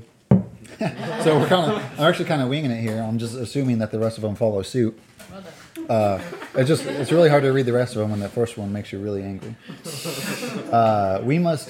So law number 4, we must individually receive Jesus Christ as Savior and Lord. Then we can know and experience God's love and plan for our lives. My personal savior. No church. Right? Wait, There's can no you read that? idea. I'm sorry. Can you? Yeah, I'll read it again. So, Law okay, number sorry. 4 says, we must individually receive Jesus Christ as Savior and Lord. Then we can know and experience God's love and plan for our life. Thank you. So there's no idea of the church. I think every gospel message in the Old Testament and the New Testament has the church in it. That's why. So for deeper studies, go and listen to the 120-part series or the 12-part series that Greg did on the 8 essential elements of the biblical Christian gospel series. And that's why we're ending the 3rd part of like using your local church as a critical resource, because like what we talked about objections before, if they don't join a church, now we would like them to join our church, but if they don't get radically on fire and join a church, then there's a problem. If you don't, like if you say you're a Christian and you're not part of a church, there's a problem. The problem is you're not a Christian. Sorry, that's what Jesus said. Church. So, and again, the idea is it's all focused on you experiencing God's love and plan for your life. And I'm sorry, that's not the gospel. So that's the most popular evangelistic presentation out there, by not numerically, right? So that's super scary to me, if you understand like what that's actually going after. So from within, like those are like, so where was the bad news in there? None. Well, the second point was you're sinful, and you can't experience God's love and plan in that state. But it's not like you're a slave to sin, you're a son of the devil, God's wrath abides on you, you will eternally be separated from him in torment and in hell, and his wrath will eternally remain on you if you remain in this state, if you're not repentive, if you don't bear fruit, if you don't come to Christ, receive him. Like, right, there's no, the bad news, there is bad news in there, so let's not get that wrong. There is bad news, just very minimalized towards my individualistic perspective. But it's like they want to keep it down because they don't want to. They don't want to make you pass. They don't want to make you upset. Like, yeah, there's bad news, but But here's the good news, right? yeah. This is just a tactic I learned in management. I always like to I just realized this last week, so I was super excited. I realized I was creating a chiasm in the way I told people bad news. I would tell them something good over here, and then I'd sandwich it with the bad news. I'd be like, hey man, you're a great friend, but could you please stop spitting on me? But your breath is really nice. Or something. Brother uses that encouragement. Oh yeah. So like even in my like I don't know if this is sinful or not, but like I even like to soften the blow of something, just used arbitrarily, of like start with good news, get the bad news in there, then end with good news. It's probably not a good way to make friends by all bad news. Probably because there is good news, right? But not this week. Not this week. It's all bad, right? Hell and brimfire. So, so I don't want to just put out there that like these are other groups and these are what other groups are doing. This is what you're doing, right? You're not like pounding their face in with the bad news. Right? Is anybody pounding anybody's face in with the bad news recently? Right? We're always browbeat them with the propping. Bible, like take it easy because they're not even babes in Christ yet. They're not- They never heard nothing. They never seen it done this way before in life, in general. Yeah. So we can welcome people in. Like I said, we can be loving, speak the truth in love, be gentle and respectful, while telling them that like, and it's what's more loving than telling somebody that you're separated from Christ and you need to repent and you need to become obedient to him and you need a new heart and you need a new life in Christ. Like it's actually more unloving to let somebody go in their sin and because you don't want to offend them, or you don't want to, because of your own personal fear of man, or because you want to stay friends. Peace, peace, there's no peace. Peace, peace. There is no peace, right? Yeah. So, like, we need to go hard after the bad news, and we need to realize how bad it is and present that clearly. And we can do that without browbeating people with Scripture. We can do that in love, which is the truth, and we can do that gently and respectfully. Like when you come to the workshops on Thursdays, like I'll show you videos of street evangelism of how people do that. You don't have to like yell at people. You don't have to use exclamation points. You can use commas. I seen a girl at the movie theaters a couple days ago. She stood up and said, "This is what's going to happen to you if you don't follow Jesus Christ." She was comparing to the movies The Avengers. I was seeing it with Tony. Yeah. She spoke for about 5 minutes. She just stood up. She was about 3 rows from the back. Oh, wow. She was witnessing. Yeah. All right, so let's move on to the bottom of the first page. We're still 1 page deep. We're going to try to get done before 10. Maybe 11. Because there is good news, let's look at the bad news by answering a 3-part question. So we already talked about looking at soil preparation versus modern evangelism. We're going to avoid the reaping mentality. We already talked about Matthew 13 and Luke 7:47. Whoever is forgiven little loves little, right? If you plant it surface deep, you should expect it to die quickly. If you don't pull the weeds, if you don't examine it, if you don't care for it, if you don't prune it, you should expect it to die and not bear fruit. Overcoming strongholds, which we're going to talk because the verse is on the next page. And then light is more powerful than darkness. Truth triumphs when declared. John 1:4-5, right? Life in this, that the word is the life of men, and the life is the light, and is it life or light? But the first one is life, is the life of man. The light shines in the darkness, and the darkness has not overcome it or overpowered it, right? Like you are a city set on a hill. You are the light. Jesus says, I am the light, right? All these things. We will overcome all darkness, all evil by proclamation of the light. You can't, like, if people are blind and blame shifting, excuse making, there's no bad news, they can never come out of darkness. So, just like I live in a room that has one window, and that window goes out, and there's a deck over it. It's very, very dark in my room. It's very dark until about noon or something if I keep the blinds open. So when I put on my headboard, I put a strip of LED lights. So when I wake up at like whatever time I wake up, that's not up for discussion. You can tell me how sinful I am later. It's very dark in my room, so I turn this strip of LED lights on, but I'm always like, man, this really sucks. And I close my eyes, but I could still know the light's on, and it's kind of painful, and I really wish I could just like go back to bed, but I kind of force myself to keep the lights on, so I'll eventually wake up and get out of bed. But like the light is like when you're first waking up, when you're first like seeing light coming out of a cave, it's very painful. Like it's painful to have like, you're like, oh, this sucks. Like you walk out in like high noon and there's no clouds, even though you had like lights on in your house, you walk out into a brighter light and it's still like, oh man, like this kind of sucks. Or coming out of a movie theater or something, right? So like it's going to hurt, but we have to be light. All right, flipping over to the next page. No, we're on the back of the first page, page 2. Oh, really? The very top, yeah. I thought you flipped forward to the back. No, heck no. So Roman numeral 3 are concepts like alienation from God, the 10 Commandments, and sin necessary. That's the 3-part question. So, Jonathan, since you came in and you jumped in the spot of the next reader, can you actually? So this has 2 Corinthians 10, 3-5, but only 4-5 are on the paper. Can you open up if you got a Bible with you or on your phone? Okay. Who's got a Bible? There you go. Daniel's got it. 10, 3-5. He's got it on the phone. Okay. You read 3-5, right? Yes, sir.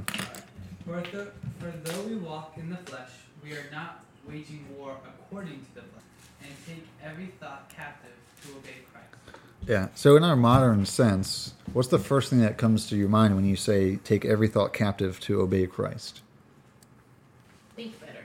You can do it. Think better, right? It's like my internal thoughts of lust. Well, I just gotta take that thought captive to obey Christ. Positive vibes only. Right? Like that's kind of like our modern idea of like individualistic, my own ideas, my own thoughts, which is true, right? So I'm not saying that's wrong. Yes, you do have to make every one of your individual thoughts obey Christ. But what's he saying in context? That we're not, like what we're doing as apostles, preaching the gospel, raising up churches, and going out and preaching the gospel in lands that have never heard the gospel. Paul said he would not go to where a church or the gospel has already been preached. So we know, because he said it, and it's in Scripture, that he was only going to unreached people groups, right? So they have no idea who Christ is. They might have heard, but no one's there planting churches and preaching the gospel to them, right? So he's saying we don't wage with weapons of the flesh, but we have weapons of warfare, not of the flesh, but of divine power to destroy strongholds. And we destroy arguments and every lofty opinion raised against the knowledge of God, and take every thought captive to obey Christ. Right? That's like what the whole book of Galatians is. He's writing to a church he's established to say, like, who's bewitched you? Someone's put like a stronghold of a mental argument that there's something else besides Christ. You need circumcision and Christ to be saved. And that's heresy. That's a stronghold that will keep people apart from Christ. He was saying, if you accept circumcision, Christ is of no value to you. He is writing to the church and saying, if you accept this teaching and this doctrine, you're not Christians. In our modern sense, we'd say you're not saved. Right? Well, Paul, didn't you know that God loves me and offers a wonderful plan for my life? No, he said, like, why don't you emasculate yourself? Why don't you cut the whole thing off if you accept circumcision? If you're going to cut off a little bit, why don't you cut off the whole thing? Right? Yeah, that's Paul. That's Paul. Is it defined as a eunuch? Well, Paul is using an argument of, like, if you're going to cut off a little piece of your member, cut off the whole thing, you might as well, because it's useless, because Christ is useless to you now. Well, Daniel and his buddies were eunuchs. Yeah, sure. So Paul's not talking about becoming eunuchs in Galatians. He's talking about there's a false gospel. I thought it was they just kept themselves from women. They didn't actually cut their. So probably, I don't know. That's a whole different side of the story. So we're talking about heresy and mental arguments of, like, somebody says, well, I believe Allah is the only true God. Well, guess what? That's a mental stronghold that's raised up, that we have weapons of warfare to wage up against, to take that thought captive to obey Christ. Well, your truth is my truth, and my truth is my truth. Well, we wage war against those mental strongholds and arguments, and we have weapons of warfare to take that thought captive towards Christ. Well, I don't need to be in the church. I don't need a church. Well, we have weapons of warfare to be raised up against that stronghold, to take that thought captive to Christ. So in context, that's more of what Paul's talking about, right? Although that individual idea of I've got lust or pride or whatever thought is in my head currently, I need to take that thought captive. Yes, that's true. But when we go out, we have those same weapons of warfare that Paul used in unreached people groups in the first century to establish churches and raise up elders and do it quite effectively. Paul is pretty effective. And he used Jesus' model that he set forth. So to take those thoughts to obey Christ, right? So try to think, how the world is influencing, just when we looked at Galatians, how the modern culture was influencing, the Judaizers were influencing the churches in Galatia, and what Paul wrote to them. He had no reserves. O foolish Galatians, who has bewitched you? Not like grace and peace in our Lord Jesus Christ, like every other epistle. He gets right to the point. He's like, oh my God, you guys are separating yourself from Christ. This is a damnable heresy. and you need to repent and return to the way of truth, because you guys are outside of Christ, or you're going there, and it's that scary. So He was on fire for the Lord. He did it all. He had a list of things he suffered. He went to all the churches. He wrote the most epistles. yeah, that's why God raised him up and used him. All right, so point A is the concept of alienation from God really necessary. So what is God really like? So in all that, like, hopefully, because we're all studious members, on fire for the Lord, know how much the Word of God is implemented and needs to be implemented in evangelism to hold the foundations of truth, and because I gave it to you at the beginning and asked you to, the 54 or whatever scripture verses to memorize, the simple short list for evangelism. Hopefully you guys remember like the 7 like concepts of fallen sinful men, of like, you know, one of those is separated from God and another one is independent and rebellious, and what those scripture verses are, right? Because that would be like imperative for like a gospel conversation. But even like knowing the concepts of like, you know, you're separated from God and what does that mean, and being able to, you know, go out and share the gospel and present that in a clear and bold fashion is something we should be regularly seeking to do, practicing to do, and praying for, right? So is the concept of alienation from God necessary?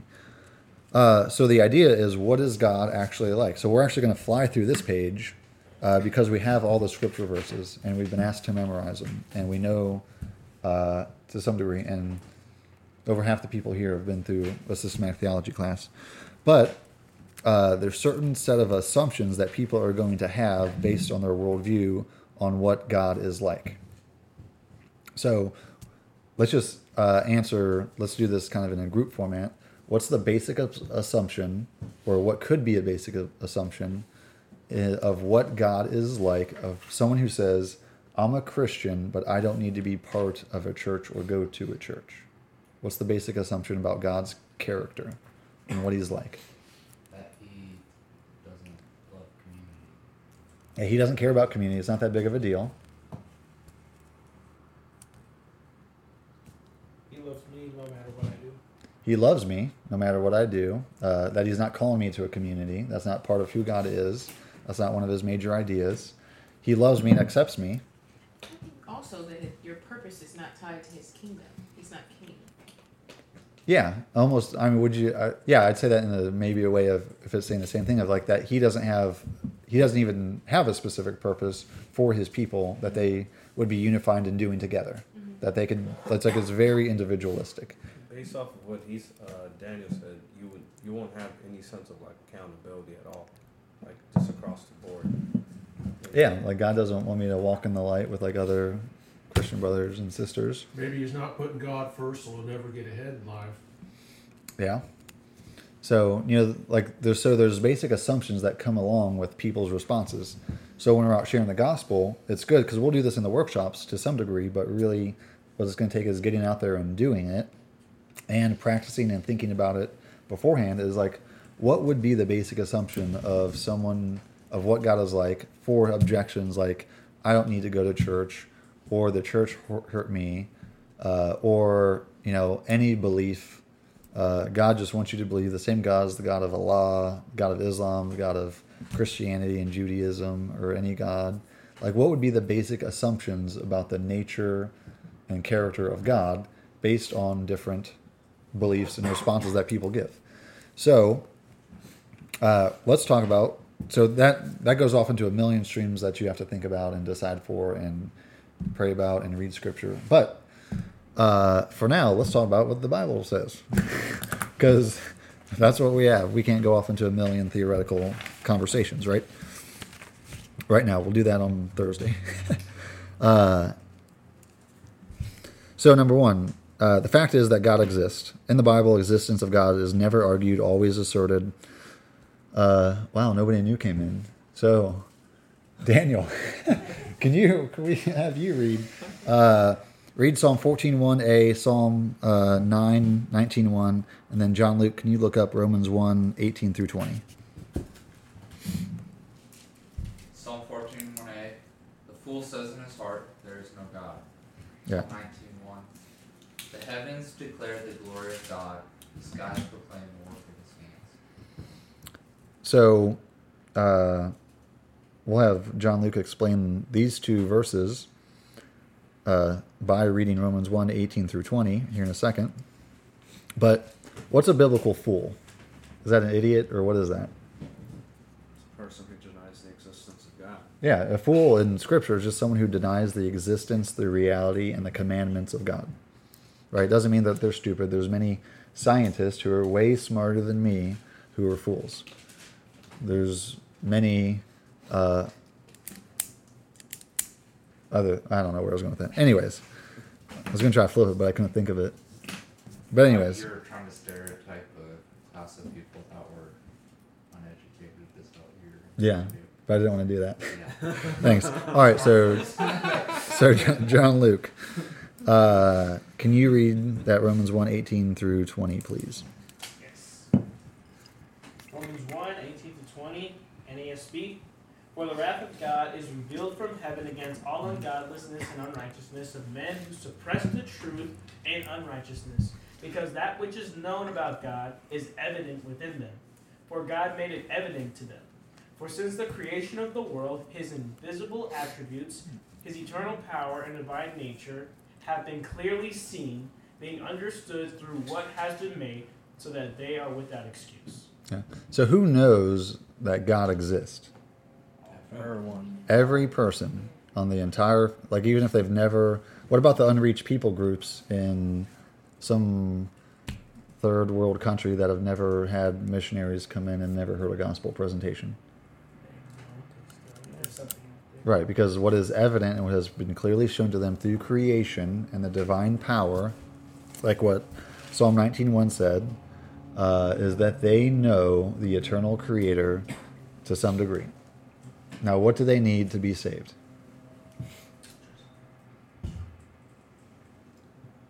Faith and repentance. Yeah, someone to come preach the gospel to them of faith and repentance, right? Of Christ, right? All right, so there's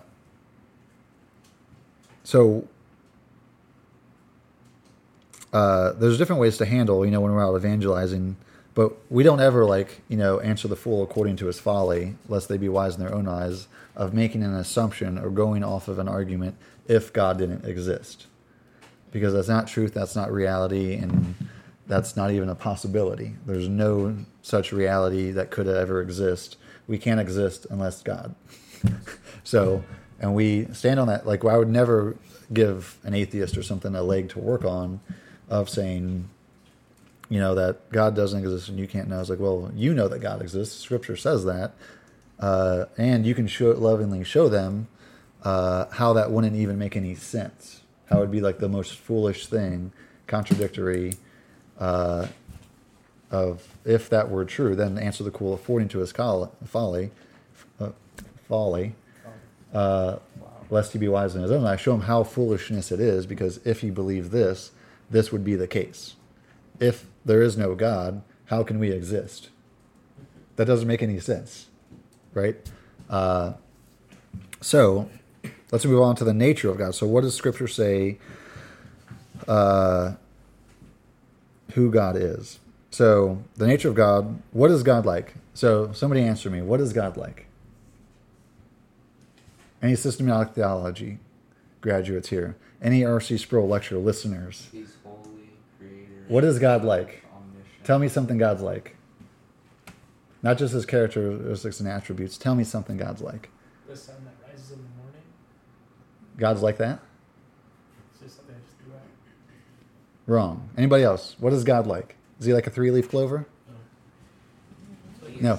God is not like anything else. Everything, There is nothing. shadows of God. God isn't like Yeah. anything else. You could never say that God is like something else. That's wrong verbiage at the very least, right? So we're going to look at the incommunicable and the communicable attributes which are the ones that we can have, and the ones that we cannot, or the incommunicable, the ones that we cannot have, and the communicable as the ones we can have. But I put holy under both of those because there's a little bit of a debate. But I wanted to make the point that, like, first and foremost, what's the only attribute of God that is listed like 3 times in a row in Scripture of who God is? Holy, holy, holy is the Lord God Almighty. So what is holy? Because we need to be able to present. Distinct from everything else. Yeah. Set apart for a specific purpose, sacred, set apartness, which apparently is a real word according to the Blue Letter Bible. And set apartness and separateness. So both Revelation 4:8 and Isaiah 6:3 are different creatures singing, "Holy, holy, holy is the Lord God Almighty." There is nothing like God. God is not like anything else. He is so far above and beyond and perfect that he cannot be compared to anything else. Other things could shadow and mimic part of his attributes, but he's so far above and beyond and comprehensible that, and beyond comprehension, that we couldn't even obtain to think, our minds can't even process what he is like. Does that make sense? If you said no, I'd understand, because I just told you can't think about it. So when we're going out sharing the gospel, is that the God we're presenting? It should be, right? So we need to keep in mindful are we presenting the holy, holy, holy? It doesn't say God is loving, loving, loving. God is wrathful, wrathful, wrathful. God is patient, patient, patient. Those are subsequent aspects of his holiness. That is the highest attribute that I think I see in Scripture, the only one that's mentioned in any sense over and over and over and 3 times in a row specifically, right? To make a point of, like, God is so far above and beyond and outside of creation, and nothing like accurately portrays God and mimics him perfectly, and he is not like anything else, right? But we do see shadows, as Daniel was saying, we do see shadows of various character aspects, and which I think, metaphors and similes and word pictures are very helpful in explaining those things. Like, I understand that using a 3-leaf clover to explain the Trinity is modalism, but it does, so I wouldn't use that to explain the wholeness of God's Trinitarian aspect, but I would use that just as St. Patrick used it and converted an entire nation, used it to explain an aspect of his Trinitarianness, right? I wouldn't completely say that God is like an egg, 3 parts of one whole, but I personally, and other even people in the church would not agree with me here, would not use that, right? Because it's too much. They could say it leans too much in not showing the eternal mystery of the Trinity. But I personally don't mind using it to help explain a small aspect of one characteristic or attribute of God, right? So there's, in a small sense, creation has been given to explain pieces and shadows that portray God's character and personhood, just like an earthly father somehow in some way mimics our eternal Father, or should, right, as a shadow of unconditional love and acceptance and bringing a son forth and, choosing to love and acceptance, and we have obedience towards him, and he raises us up and releases us. And all these things are aspects, but it's not perfect. It's not even close, right? Okay, so that's holiness. Trinity, so try to understand this all with a backdrop of what other people already have an assumption of who God is and what he is and what he's like, or they might not say he, they might say it, they might say, what are you talking about? All right, so Trinity, God is triunity, 3 persons in one being, and When you figure out that eternal mystery, tell me. But we should be able to present that in a clear fashion. Right? So if you can't, think about it. If you need help, talk to somebody about it. Then his omnis, omniscient, omnipresent, omnipotent, eternal, immutable, self-sufficient. So all of those attributes, as we're not just sharing the gospel door to door, but as we follow up with people that God is drawing in, being able to relay and show them the character of God and what he is like, and how do we explain that in a clear fashion. He's creator. He's in control. The potter metaphor. So, we've got those verses. We've got them listed on the scripture memory sheet. Right? The very first verse of the Bible is, in the beginning, God created.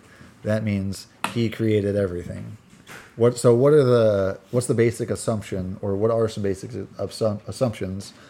You can tell me scripture examples if you want, of if God created everything, what's the assumption behind that? From a biblical perspective. Go ahead, Teresa. He's the ultimate cause. He is outside of everything. So time and space are made by him and outside of. He's outside of. Yeah, he's outside of those, which means he's not changed by those. He's immutable. The circumstances don't change him. He changes the circumstances. John Luke? Do you have something, Dad?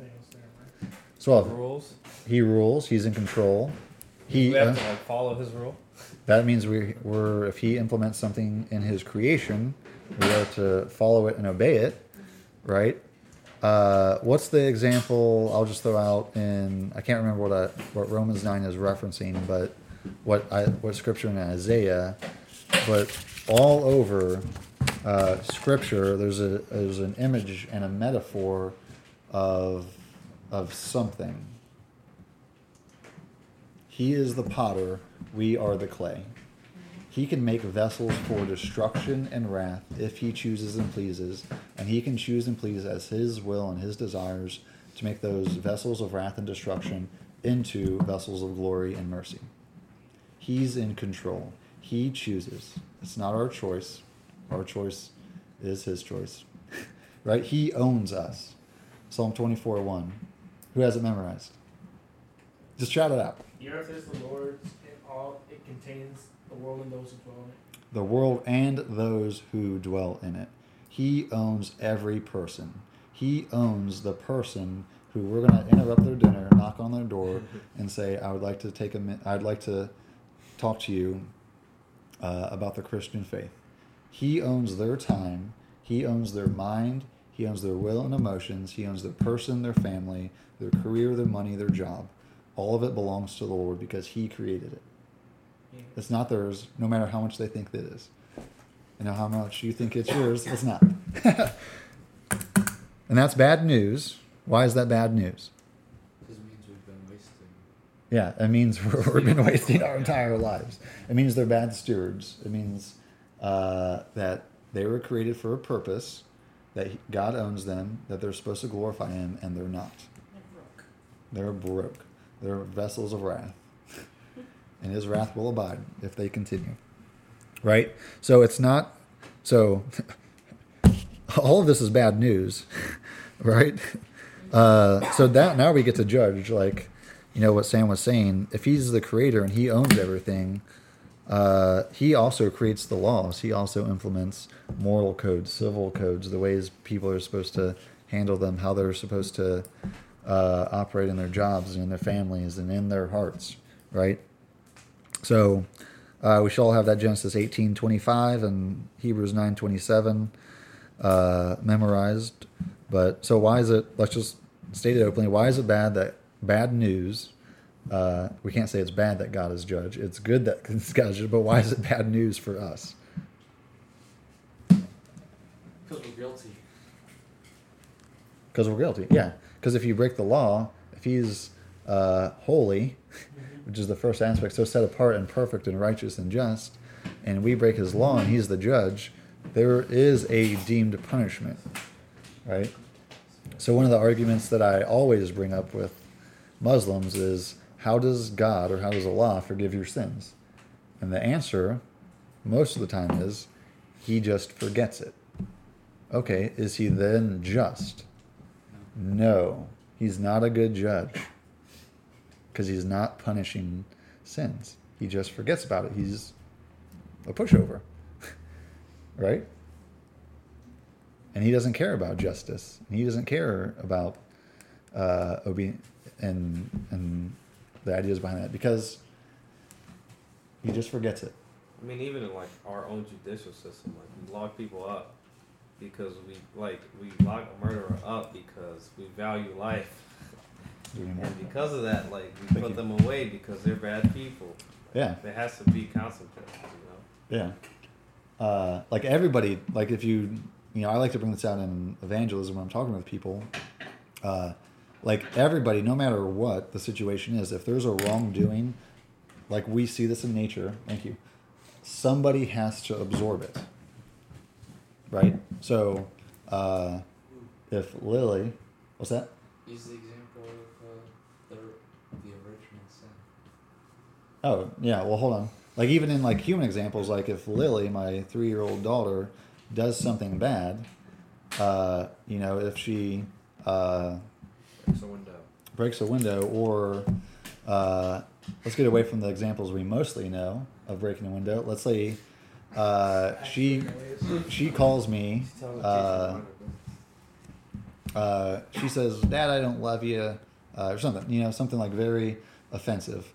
I have to absorb the punishment, right? Because there, you know, let's just say she disobeys, right, in some form or fashion. There is a due punishment. In order for that punishment to be absolved, somebody has to absorb it, right? In my case, I could choose to discipline her or not, but I have to absorb, right, that punishment. That doesn't mean I spank myself. That'd be weird, inappropriate. But I have to absorb the punishment of anger, retaliation, right? So somebody always pays, no matter what. There's always a consequence. So it's bad news that God is judge, is because he's holy and he's perfect. So what about the communicable attributes, the moral qualities that we can have in some degree? Perfect in holiness, righteousness, and goodness. You know, we are called in Leviticus 19:2 that we shall be holy, for the Lord your God is holy. For I am holy, he says. We should have, you know, all of these memorized, right? Because they're on the sheet. Gracious, merciful, loving. You know, so, you know, in the ideas of who God is and what he is like, or to other people, it or she or something is like the ultimate cause.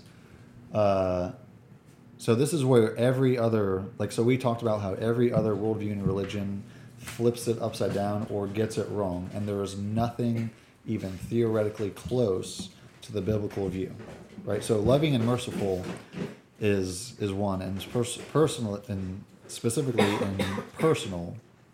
So,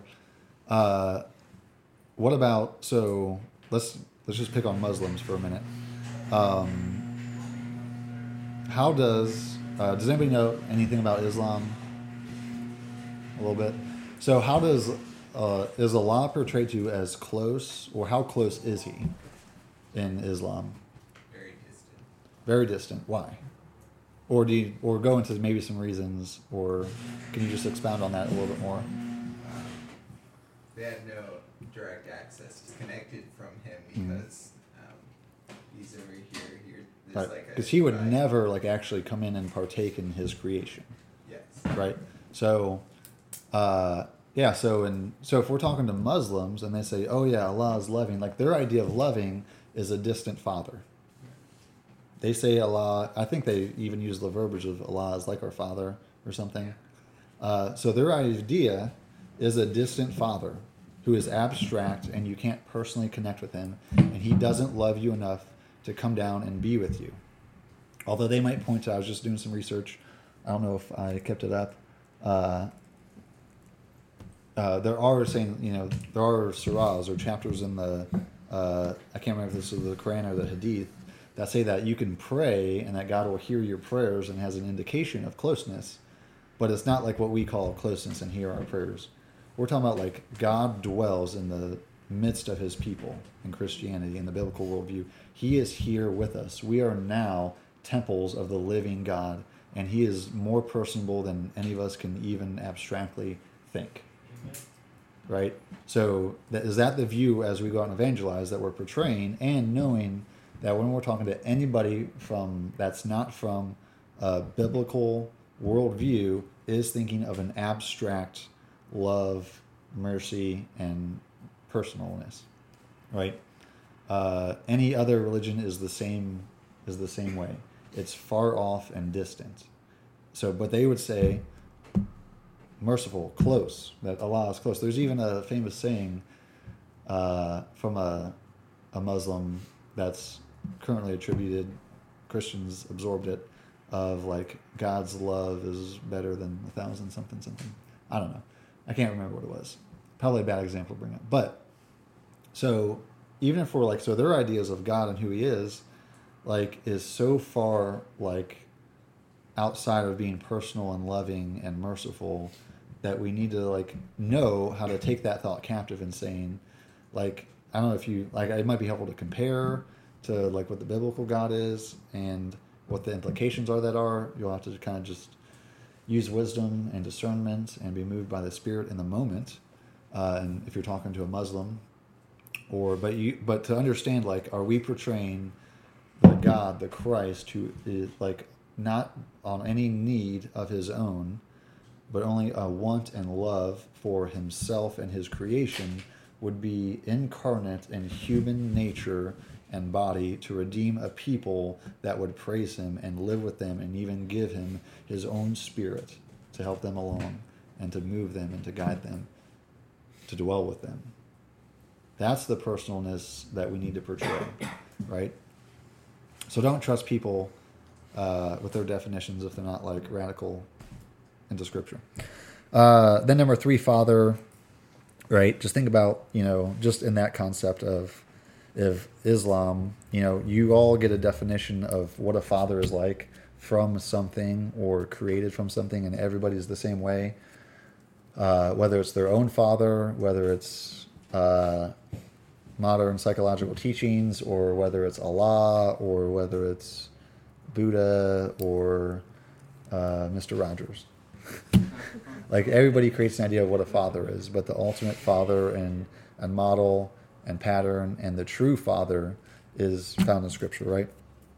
So that second page, we're almost done. That second page is going a lot faster, right? And it's only 9:16. All right, number 3. Is the concept of the judgment of God really necessary? Does God consign people to hell? We already read Romans 1:18, so let's move on to page 3. We should know Hebrews 9:27, and I added 2 Corinthians 5:10. For we must all appear before the judgment seat of Christ to give each one what is due in the body, whether good or bad. Right? So, who sits before the judgment seat of Christ? Everyone. Who gets judged when they die? Everyone. Wait a minute, what about Christians? They get judged too, right? So all really does mean all, right? All men are consigned to death, and all men will be judged, right? So, because I've heard, I remember just growing up inside the church of saying, well, just those people who are outside of Christ die and get judged. Well, that's not true biblically. All people get judged, whether good or bad, whether those things that they've done in the body or in faith and new birth through the Spirit for Christ and his kingdom to honor and glorify God or not. Remember what we said about dead works? Dead works are any works based on your own human will and volition outside of faith in Christ, right? And we should repent of them. So Jesus spoke of hell more than anyone in the Bible. Imagine that.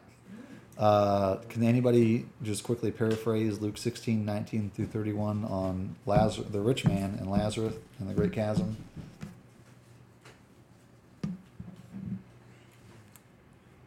Melody, can you do it? you look like you can. Just paraphrase. Just give us some yeah, things. Sure. So, tell Abraham or somebody would give him just a little drop of water. He asked Abraham directly. The space or the. Yeah, the chasm is too large that one can pass from one side to the other. Right? One's a place of torment. One's a place of paradise. Right? One's good. One's bad. Right? He uses, like, I don't really want to be in a place where I'm asking some guy that was, like, most likely homeless and not well bathed to dip his finger in water and give me a drop. I don't even want to lick my own fingers. Right? If I ever get to a place of so much torment that I'm asking somebody else to do that, that's pretty bad. Right? That's how thirsty he was, right? It gets and that's just like on my fleshly human level of germs and dirt. So what about let's read, since we got somebody new who jumped in the spot. We got to John Luke. We're going to go back. Christiana, can you read Mark 9:42 through 48? Mark 9:42 through 48. Just shoot off. What? 5 hours? We still got a few hours. It's only 9:21. We only got to go to the bottom of this page and then wrap it up. Okay, what verses? Mark 9, verses 42 through 48, please. Whoever causes one of these little ones who believe in me to sin, it would be better for him if a great millstone were hung around his neck and he were thrown into the sea. If your hand causes you to sin, cut it off. It is better for you to enter life crippled than with 2 hands to go to hell, to the unquenchable fire. And if your foot causes you to sin, cut it off. It's better for you to enter life lame than with 2 feet to be thrown into hell. And if your eye causes you to sin, tear it out. It's better for you to enter the kingdom of God with 1 eye than with 2 eyes to be thrown into hell, where their worm does not die and the fire is not quenched. Yeah. So if the worm doesn't die, do you think that the common notion of annihilationism, that hell is just a place where you're tormented for a time and then your soul dies and you cease to exist? If the worm doesn't die, do you think you do? That's bogus. That's bogus. Yeah. Bologna. So that's bologna.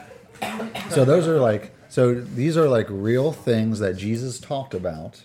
He talked about, like, as in warnings of impending judgment for those who are unrepentant, who do not experience the new birth, right? Who do not submit their lives and obey Christ, right? So part of the gospel is brings up in Romans chapter 1 and the last verse in 16, last chapter in 16 is those who obey the gospel, or the obedience of faith, right? Like, the obedience is a necessary outcome of the gospel, of preaching the gospel, of getting new life in Christ.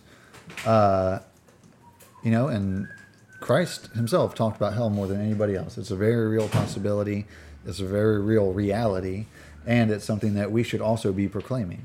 Amen. And we need to have things, so we're on the workshops, we're going to talk about, like, every other worldview from without that's not Christianity, and how to defend the Christian truths. And then we're going to talk about the other half, which is just as big, how to talk to people who claim to be Christians but have wrong ideas. They're not submitted to the obedience of Christ. And one of those is that they don't believe in hell because it's a growing idea. And the idea of annihilationism is that hell isn't an eternal state of separation and torment apart from Christ, that you are in the judgment, and then those souls that are consigned to hell are burned, punished, and then cease to exist. That there is no eternal punishment. So we have to be able to, and we be equipped with the tools to warfare against those lofty arguments against the knowledge of Christ, right? And we will. So Well, don't stop sinning, so their guilt can never be punished, because it always exponentially grows. yeah, it has to be eternal, logically. All right, so point B. Let's get out of hell here.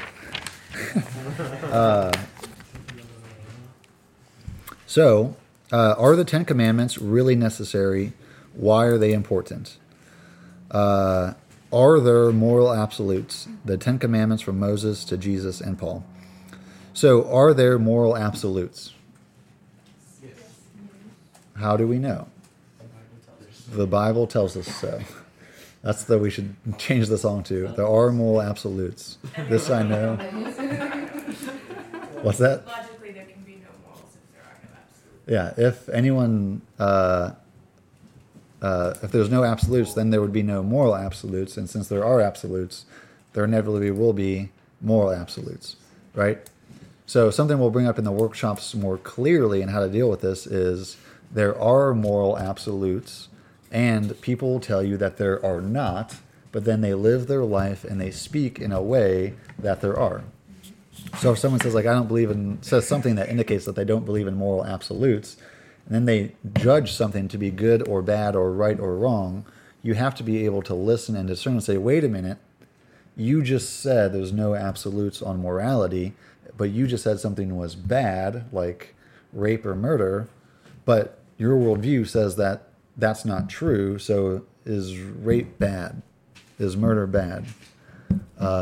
Again, we'll go back to the example. We talked to a Mormon, Byron Jane and I talked to a Mormon on Friday night, a somewhat practicing member of the LDS church, and though he's not like super committed to doctrine, we asked him the question is based on personal revelation, because it's a big thing in Mormonism, of if God reveals something to you, just like he did Joseph Smith, then that's what's true, because God's already foundation and what he's already revealed in Scripture is not enough, right? So we asked him the question, if someone felt like they got personal revelation from God to go kill somebody, is that okay? And he had a really hard time answering that. Is killing people okay? No. No, like it's really that easy. But look at the foolishness apart from the fear of God. Look how foolish, and our job is to help people open their eyes. Help, I'm sorry, let me rephrase that. That's somewhat true. We're tools for God, for them to get their eyes opened, right?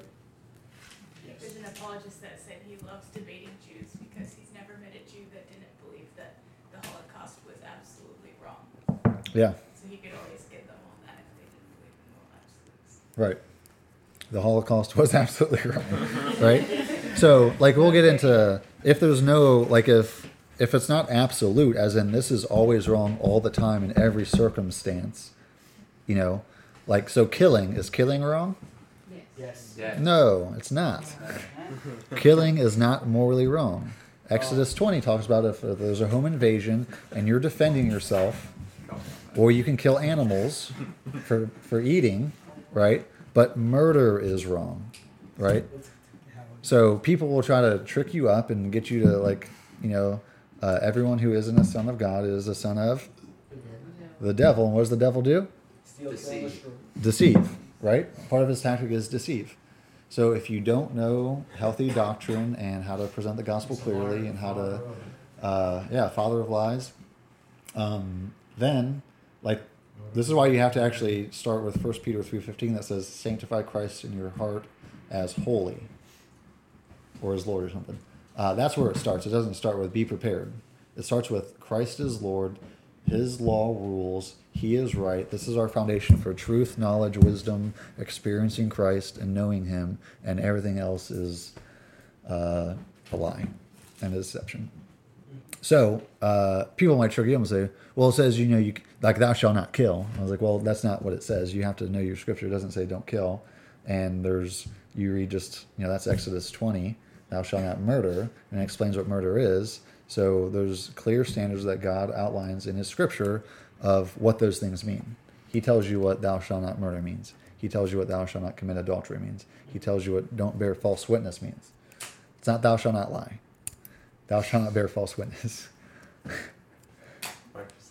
There could be one. Although lying would be, most lies are bearing false witness, right? So the fact is there are So I'm just gonna, for the sake of time, I'm just gonna kind of quote these Bible verses I put in there. Matthew 5:17 through 20. Actually, let's read them. Where are we at? Jane, can you read Matthew 5:17 through 20? And then Byron, can you read Psalm 119:89? And then Joshua, can you read Isaiah chapter 40, verse 8, please? And whenever you guys got them, shout them out. Do you think I have come to abolish the law or the prophets? I have not come with him. For I tell you, unless your righteousness exceeds that of the scribes and Pharisees, you will never enter the kingdom of heaven. Yeah, so we're going to get after this, the purpose of the Ten Commandments or the laws, but like that should be part of our gospel presentations as we're talking to people initially and discipling them, right, and bringing them to Christ, is like this is the moral standard and code. This is God's law. Christ himself said, I didn't come to abolish it, but to fulfill it. And that anybody that relaxes, even the least of them, right? But whoever teaches them will be great in the kingdom of God. All right, Byron, Psalm 119:89. Okay. Psalm 119:89. Forever, O Lord, your word is settled in heaven. Forever?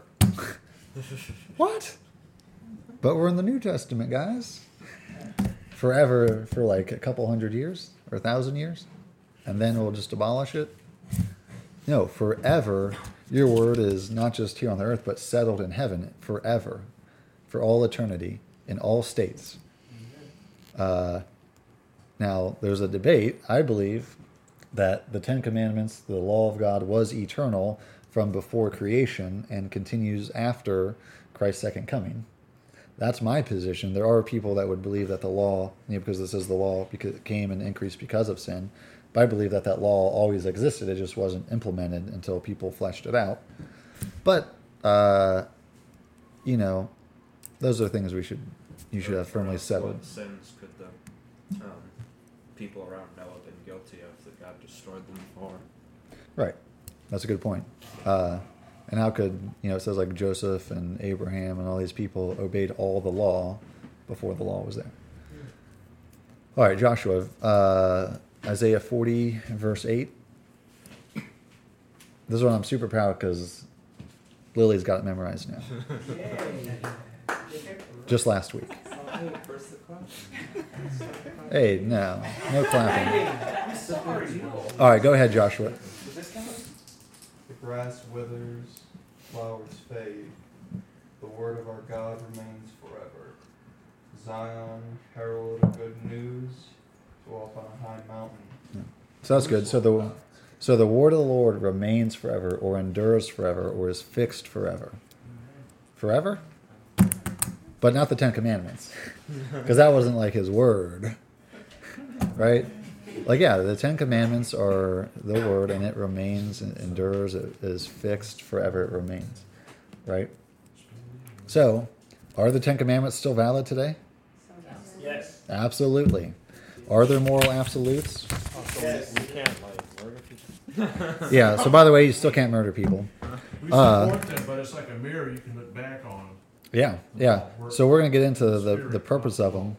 But so and this is stuff that everybody should know, who's been a Christian more than a year or something, should study and have settled, especially if you go out, because those are going to be one of the things to be able to do in evangelism, which is I feel like is the hardest part, is you have to be ready to answer any question, any abstract or crazy question that people have, and you've never met these people before.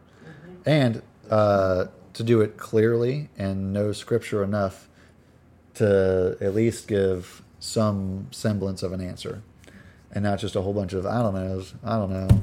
That's for joking. Because you have to be able to discern, like, is this question, whatever it is, does that question and how they're asking it reflect the true nature of God as revealed in His Scripture? So you might not be able to answer every specific question. I guarantee you nobody can or ever will be able to, unless they're moved by the Spirit. So, but you can easily discern and move by the Spirit of like, what is this? What is the factor behind this? And I can't, off the top of my head, think of any examples, but there's ones like, should I cut off my hand? Jesus said, whoever lusts, it's better for them to cut off their hand than to enter. Should I, like Jesus was advocating that I cut off my hand. I'm like, well, I don't think so, or else we'd all have no hands. And it's not within, I might, not be able to like explain the exact question, but you could say it's not in the nature of God for self-mutilation. That's not the purpose, because what he wants is someone that's wholly dedicated and set apart to honoring God and his moral code. And that goes in, because that's in Matthew 5, and we're going to look at it as one of the case laws of do not commit adultery, that he's making the point of like, it's the depths of your heart, that you're not just committing adultery in your body, but you're committing adultery in your heart. Like what you need is a heart circumcision. You need to not cut off your hands. You need to get your heart cut, right? So you can answer, you might not be able to answer the question like exactly the way that they're wanting you to answer, but you can examine how they're asking and what they're looking for and where their heart and ideas of the nature of God is to answer that accurately, right? And lead them towards like, you're a sinner. You need a heart transplant. You have a heart of stone. Even that way of thinking is sinful. Don't cut your hands off. Please. That's not what we're telling you. Right? So case laws, which explain what the moral absolutes are. So don't commit adultery, or I'm sorry, don't murder. Matthew 5:21 through 22 says whoever, like a fool who, someone who says his brother is an empty head or a raka is liable to the hell of fire. Whoever is angry with his brother is liable to judgment. So there's all types of case laws like Leviticus 24:17, and that says whoever sheds blood, man's blood, will his blood be shed. So even in the Old Testament, there's instituting, if you murder, you're going to be murdered. We're going to kill, we're not going to murder you because it wouldn't be murder. It would be a justice and be right and loving to you and to the community around you. We're going to put you to death. That is the sentence of, and how serious it is, how much God honors the image of God that he's deposited into other people, that you can't murder them. And if you do, you're going to be sentenced to death. So don't commit adultery. Leviticus 20:10 through 21 is all types of forms of adultery, and Leviticus, there's more, maybe Leviticus 18 or something, Deuteronomy 18, I can't remember. But all about like, it says if you commit adultery, you're going to be stoned and put to death. But also then lists other kinds of adultery, bestiality, other kinds of like promiscuity, like all these other kinds of adultery, and their punishments and what the judgments would be. And Jesus in this case laws in the Sermon on the Mount in Matthew 5 says, if you even look at a woman lustfully, if a man even lusts after a woman in his heart, he's already committed adultery, because that's how deep God's moral law and code goes, right? Remember how we started? We're not trying to change the environment. That's why the penitentiary system doesn't work. Prisons don't change people. That's why God didn't use them. He either sends them to death or payment, right? Both of those seem to work, especially the death one, right? So, like, we're not trying to reform people's characters. We're trying to like get them new lives, new hearts in Christ. The point is, like, when you explain people the moral code that like they have broken. Well, let's just look at it from this way. If you've broken, let's say if you broke the don't murder, what other commandments have you broken? The rest. Have you committed adultery by murdering? I don't think so. The first five. How so?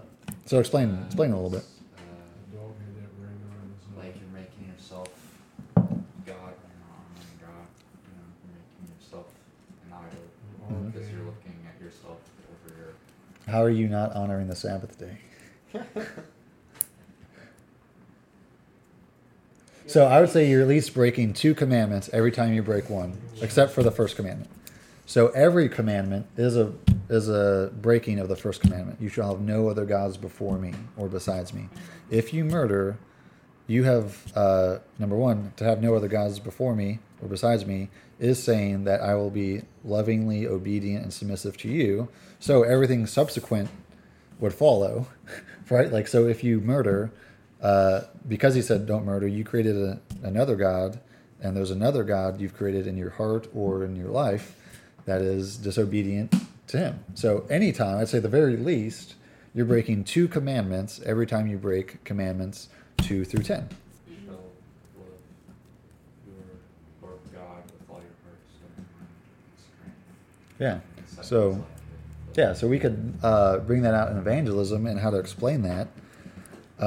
Because the argument that most people are going to have is like, well, God's not very loving. He seems very wrathful. Because we're talking about the bad news, and this is very bad news. We all deserve death and punishment and judgment so far. What's the summary of the law? As Daniel said, you shall love the Lord your God with all your heart, soul, mind, and strength, and you shall love your neighbor as yourself. Matthew 22:34, Mark something, Luke something. It's in there somewhere. I think it's on my arm. Did I put it? The verse? Mark 12:31. That's what it is. I had it tattooed on me, but I think it's stupid. Not the verse, but I think tattoos are stupid. So I renounced them. That's just my own personal belief. You should cut off your arm. I should cut off.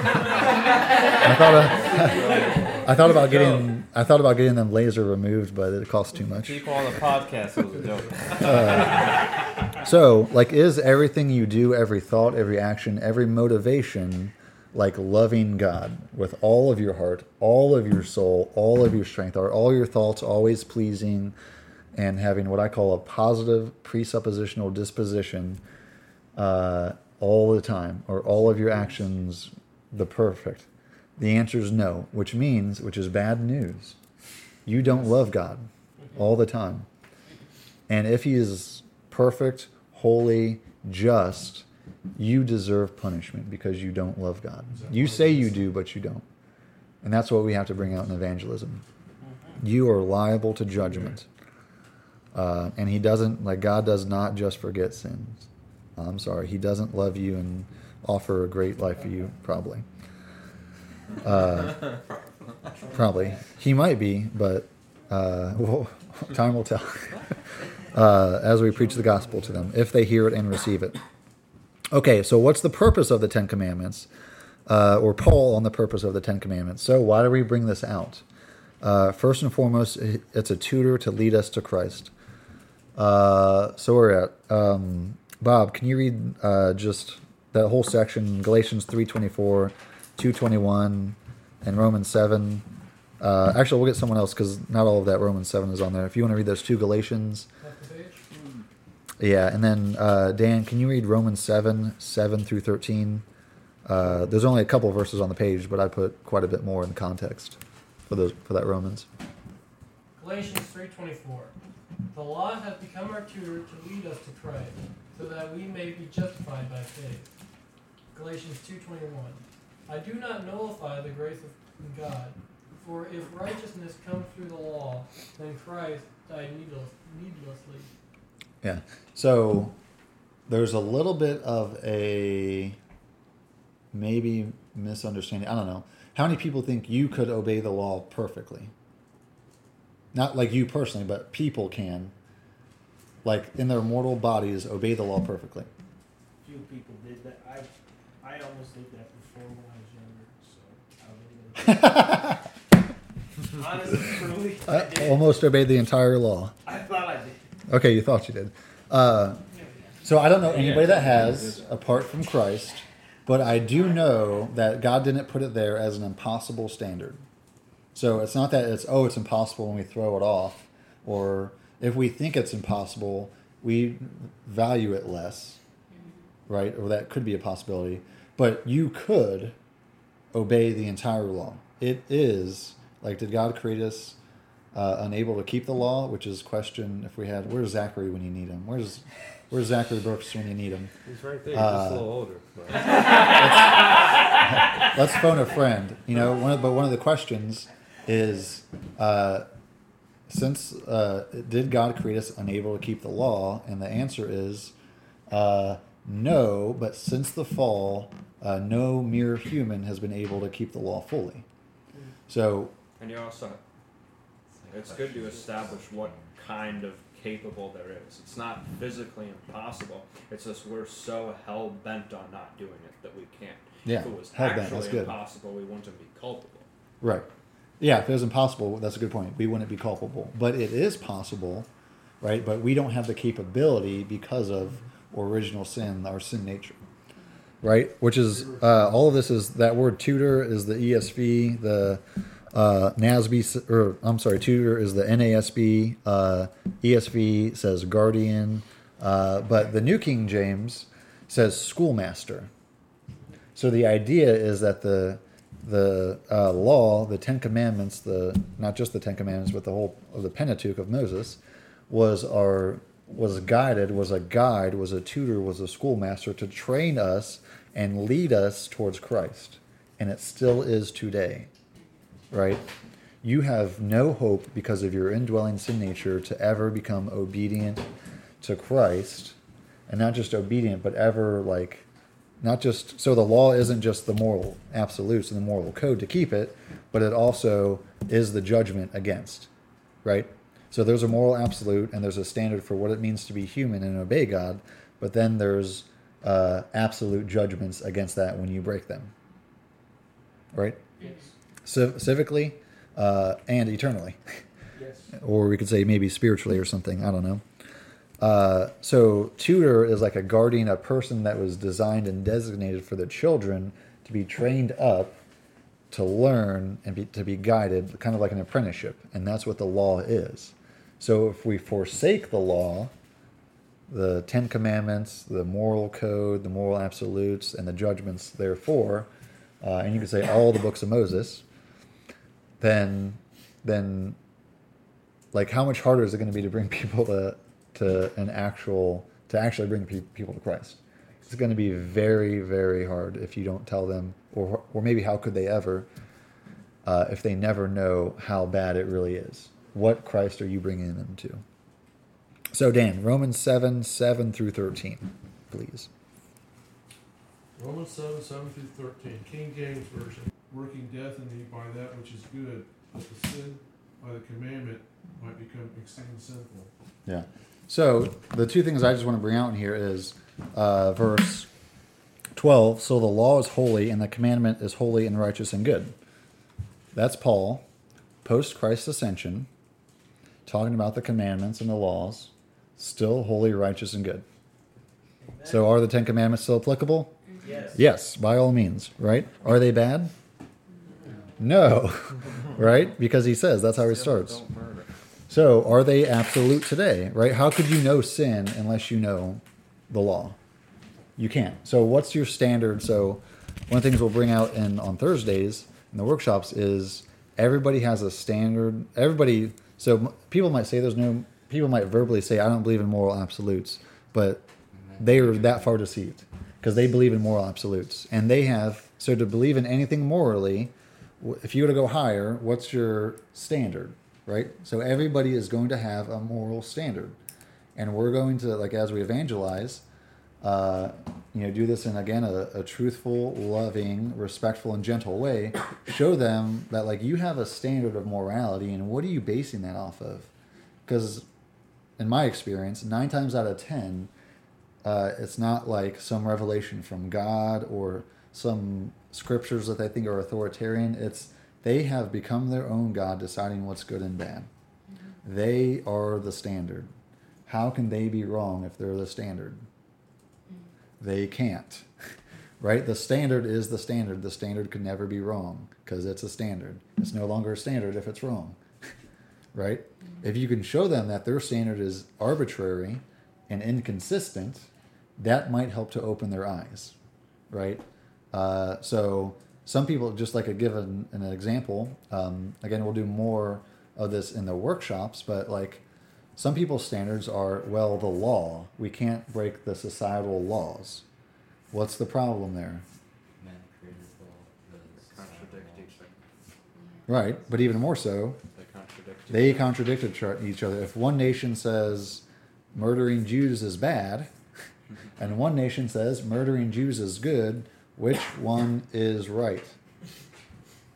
Or are they both wrong? Wait, they can't both be wrong. In this example, right?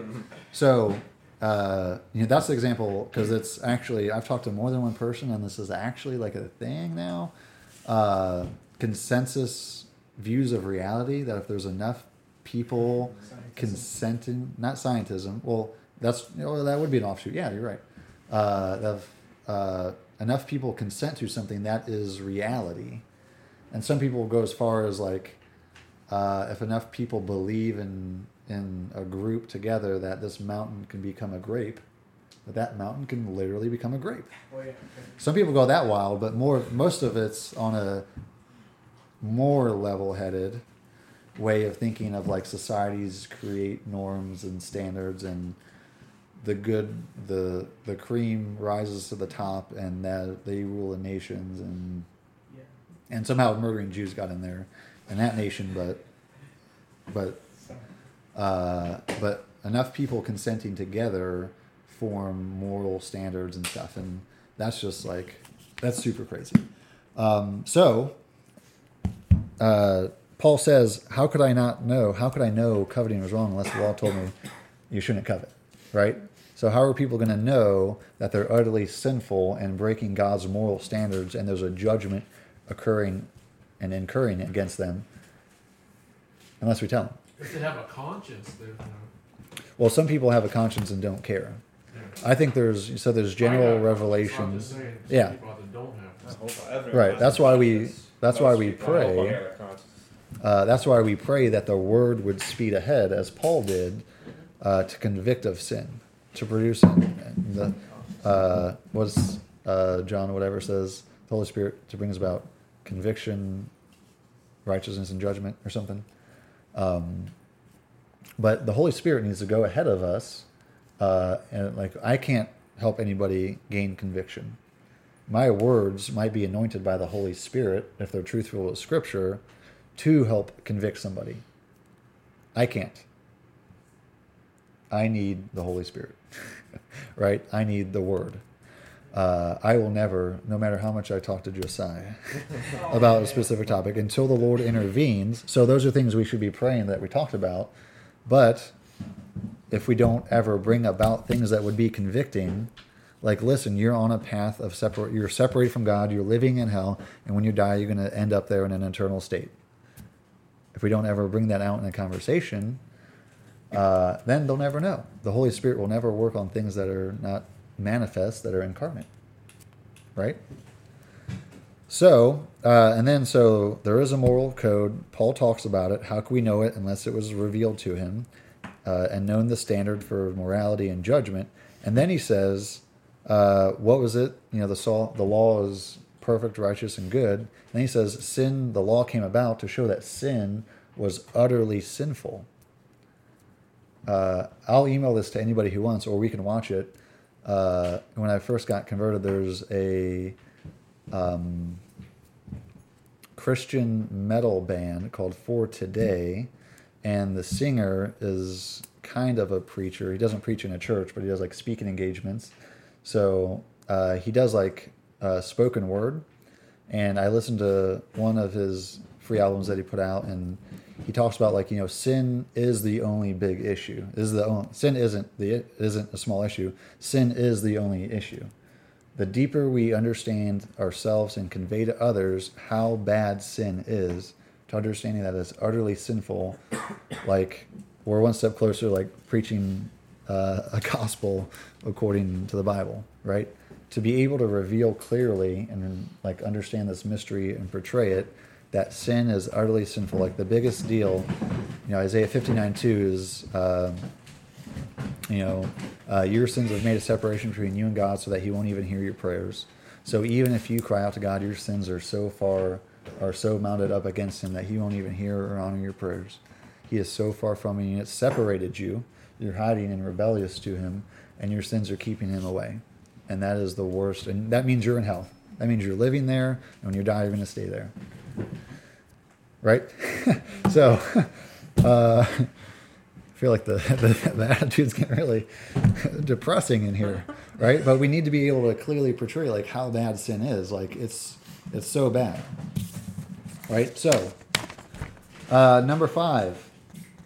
Are the Ten Commandments really necessary? Yes, they are vital. The purpose of the Ten Commandments also include to open our eyes, each one of us, which have been blinded by self-righteousness, blame shifting, and excuse making, along with every other rationalization and self-deception.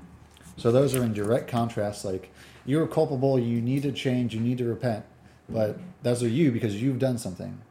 Blame shifting, rationalize, excuse making absolves any shame and guilt, makes you a victim, and you don't need to repent, you don't need to change because you're perfect and self-righteous, right? B, prepare our hard hearts, which have become callous by the deceitfulness of our sin. So we all make, so rationalizing is the big one here. Like, we get deceived in thinking that sin isn't utterly sinful. It's not the worst thing ever. It doesn't separate us from God because we have all sorts of other deceptions piled up that God will just forgive us. He loves us. He's got a wonderful plan for our lives. But the fact is, like, the more we like rationalize, the more we get deceived that like sin isn't that bad. It was just one murder. I know people that have murdered 3 or 4 people. It's not that bad comparatively. But what's our standard? 0, murdering 0 people. Well, not just in murder. Yeah. So was it James? What did you say? God is our standard. He is holy, holy, holy.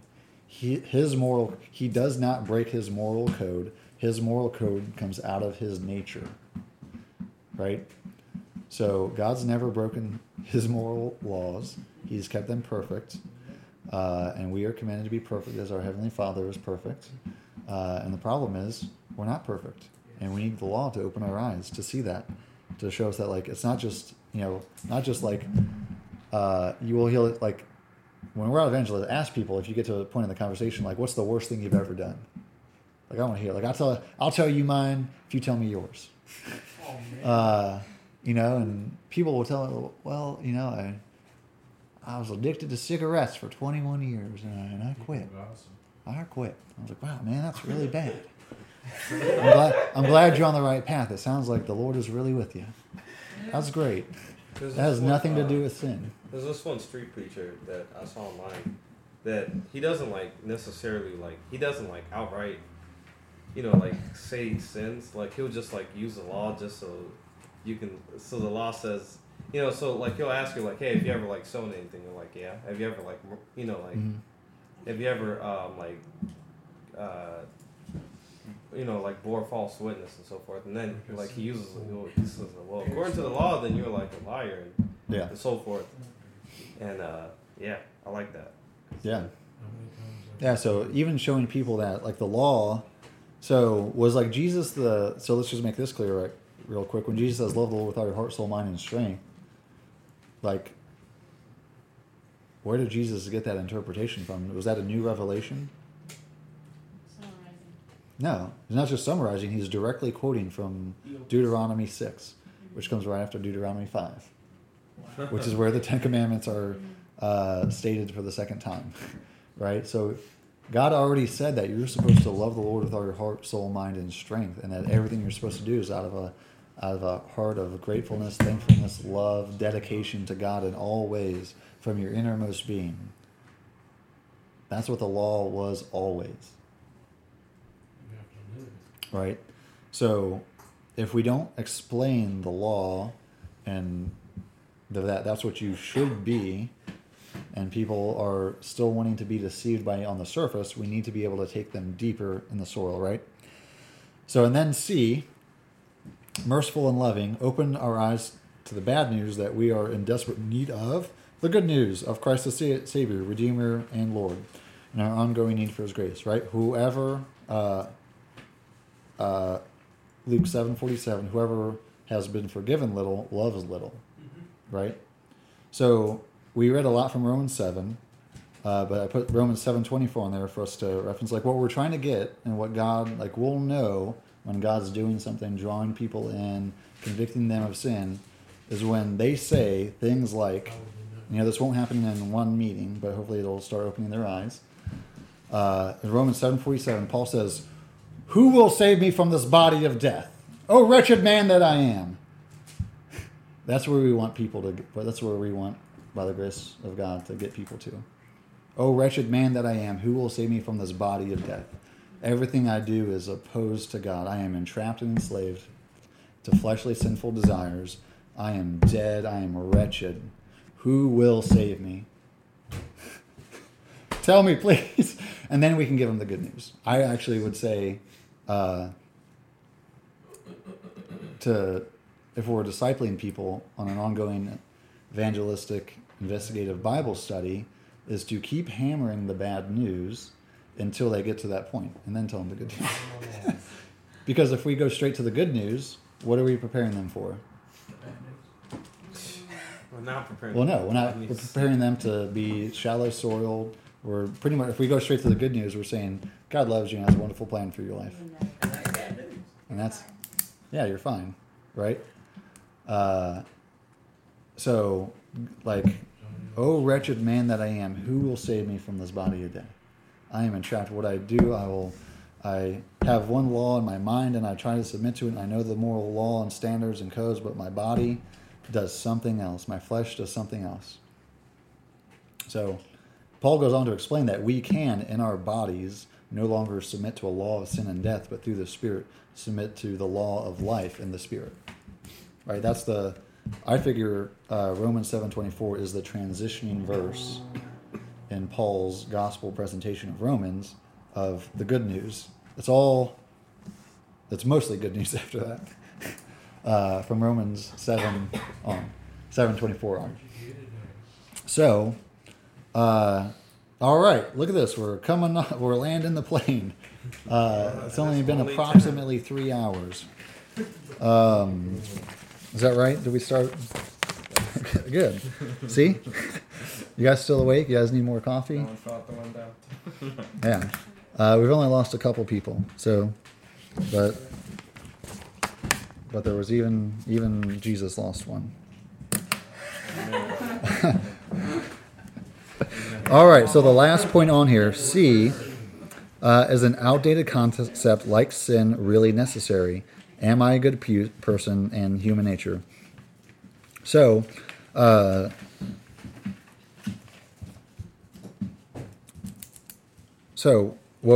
whole idea of what we've been grooming everybody for in this Bible study is sin an outdated concept? Is it really necessary? Heck yeah. That's what I'm saying. Heck yeah. Right? Yes. If you don't confront people and show them how sinful they are, how they will never come to Christ. Is it outdated in our modern culture? Yeah. In the Bible? No. That's eternal. The concept of sin and obedience to God. Right? Am I a good person? The answer is no. So 3 ingredients in human nature, the ABCs of human identity. Number 1, created in God's image, which means everybody has intrinsic value. Every person. So there is no other worldview or religion that ascribes value and dignity, thus respect, to every single human being, no matter what ethnicity, age, belief system, or anything else. That because you're a human being, Christianity, biblical Christianity, is the only worldview that ascribes value to every single human person. Amen. Right? So Islam says if you're out of Islam, you can rightfully be killed as a infidel. Right? Humanistic atheism says that if you're of less value in the world for evolutionary goals, you're of less value and could be as much as killed. Right? What's the country right now that is trying to euthanize all children born with autism? Is that Sweden? Does anybody know? Down syndrome. In Sweden, yeah. So they're saying in Sweden that people with Down syndrome have less value and that they deserve death and that we should kill them in the womb. that is really happening.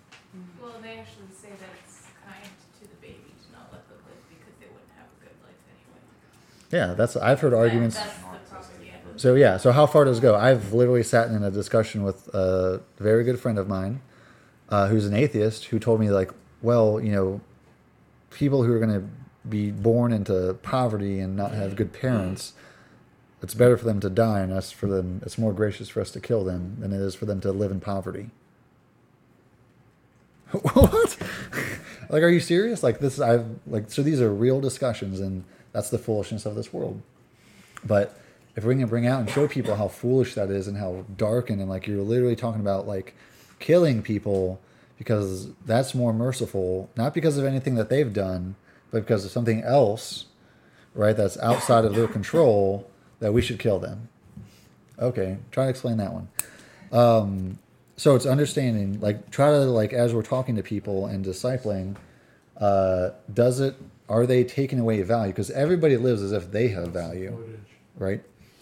So created for a noble purpose, a need for significance in a sense of justice. Everybody lives with these purposes in mind. Everybody is endowed by the triune God themselves of a noble purpose. What is God that you are mindful of him? Yet you made him a little bit lower than the heavenly beings or of God himself, and put him as the crown of creation, and then put him over all of, give him dominion over the fish of the birds and the air of the seas. Right? Fish of the birds of the air of the seas. Whatever. The fish of the sea and the birds of the air. Whatever. Psalm 8, verses 4 through 6, right? So, like, everybody has a noble purpose, and is that explained? The only one that makes sense is the biblical Christian worldview of that noble purpose, and what that purpose is to give God glory and to be known and know him, know the eternal creator. That is the ultimate purpose that God created all people for, and everybody lives with that in mind. Everybody lives with that purpose. How deceived they are depends on what they perceive their life purpose to be, right? And see, fallen. For historical, every human being is fallen. For a historical account of the fall of man, see Genesis 3. So 7 aspects of fallen human nature. Let's get them, because it's on the sheet. You guys are memorizing them, because spiritually dead. Separated from God. Shout them out, because we all have them memorized. Unrighteous. Nope. This is fallen. Oh, fallen. Oh. 7 aspects of fallen man. Self-deceiving. Deceived. Independent or rebellious. Was slaves to sin already mentioned? Nope. Slaves to sin. Got one more. It's the first one, the top one.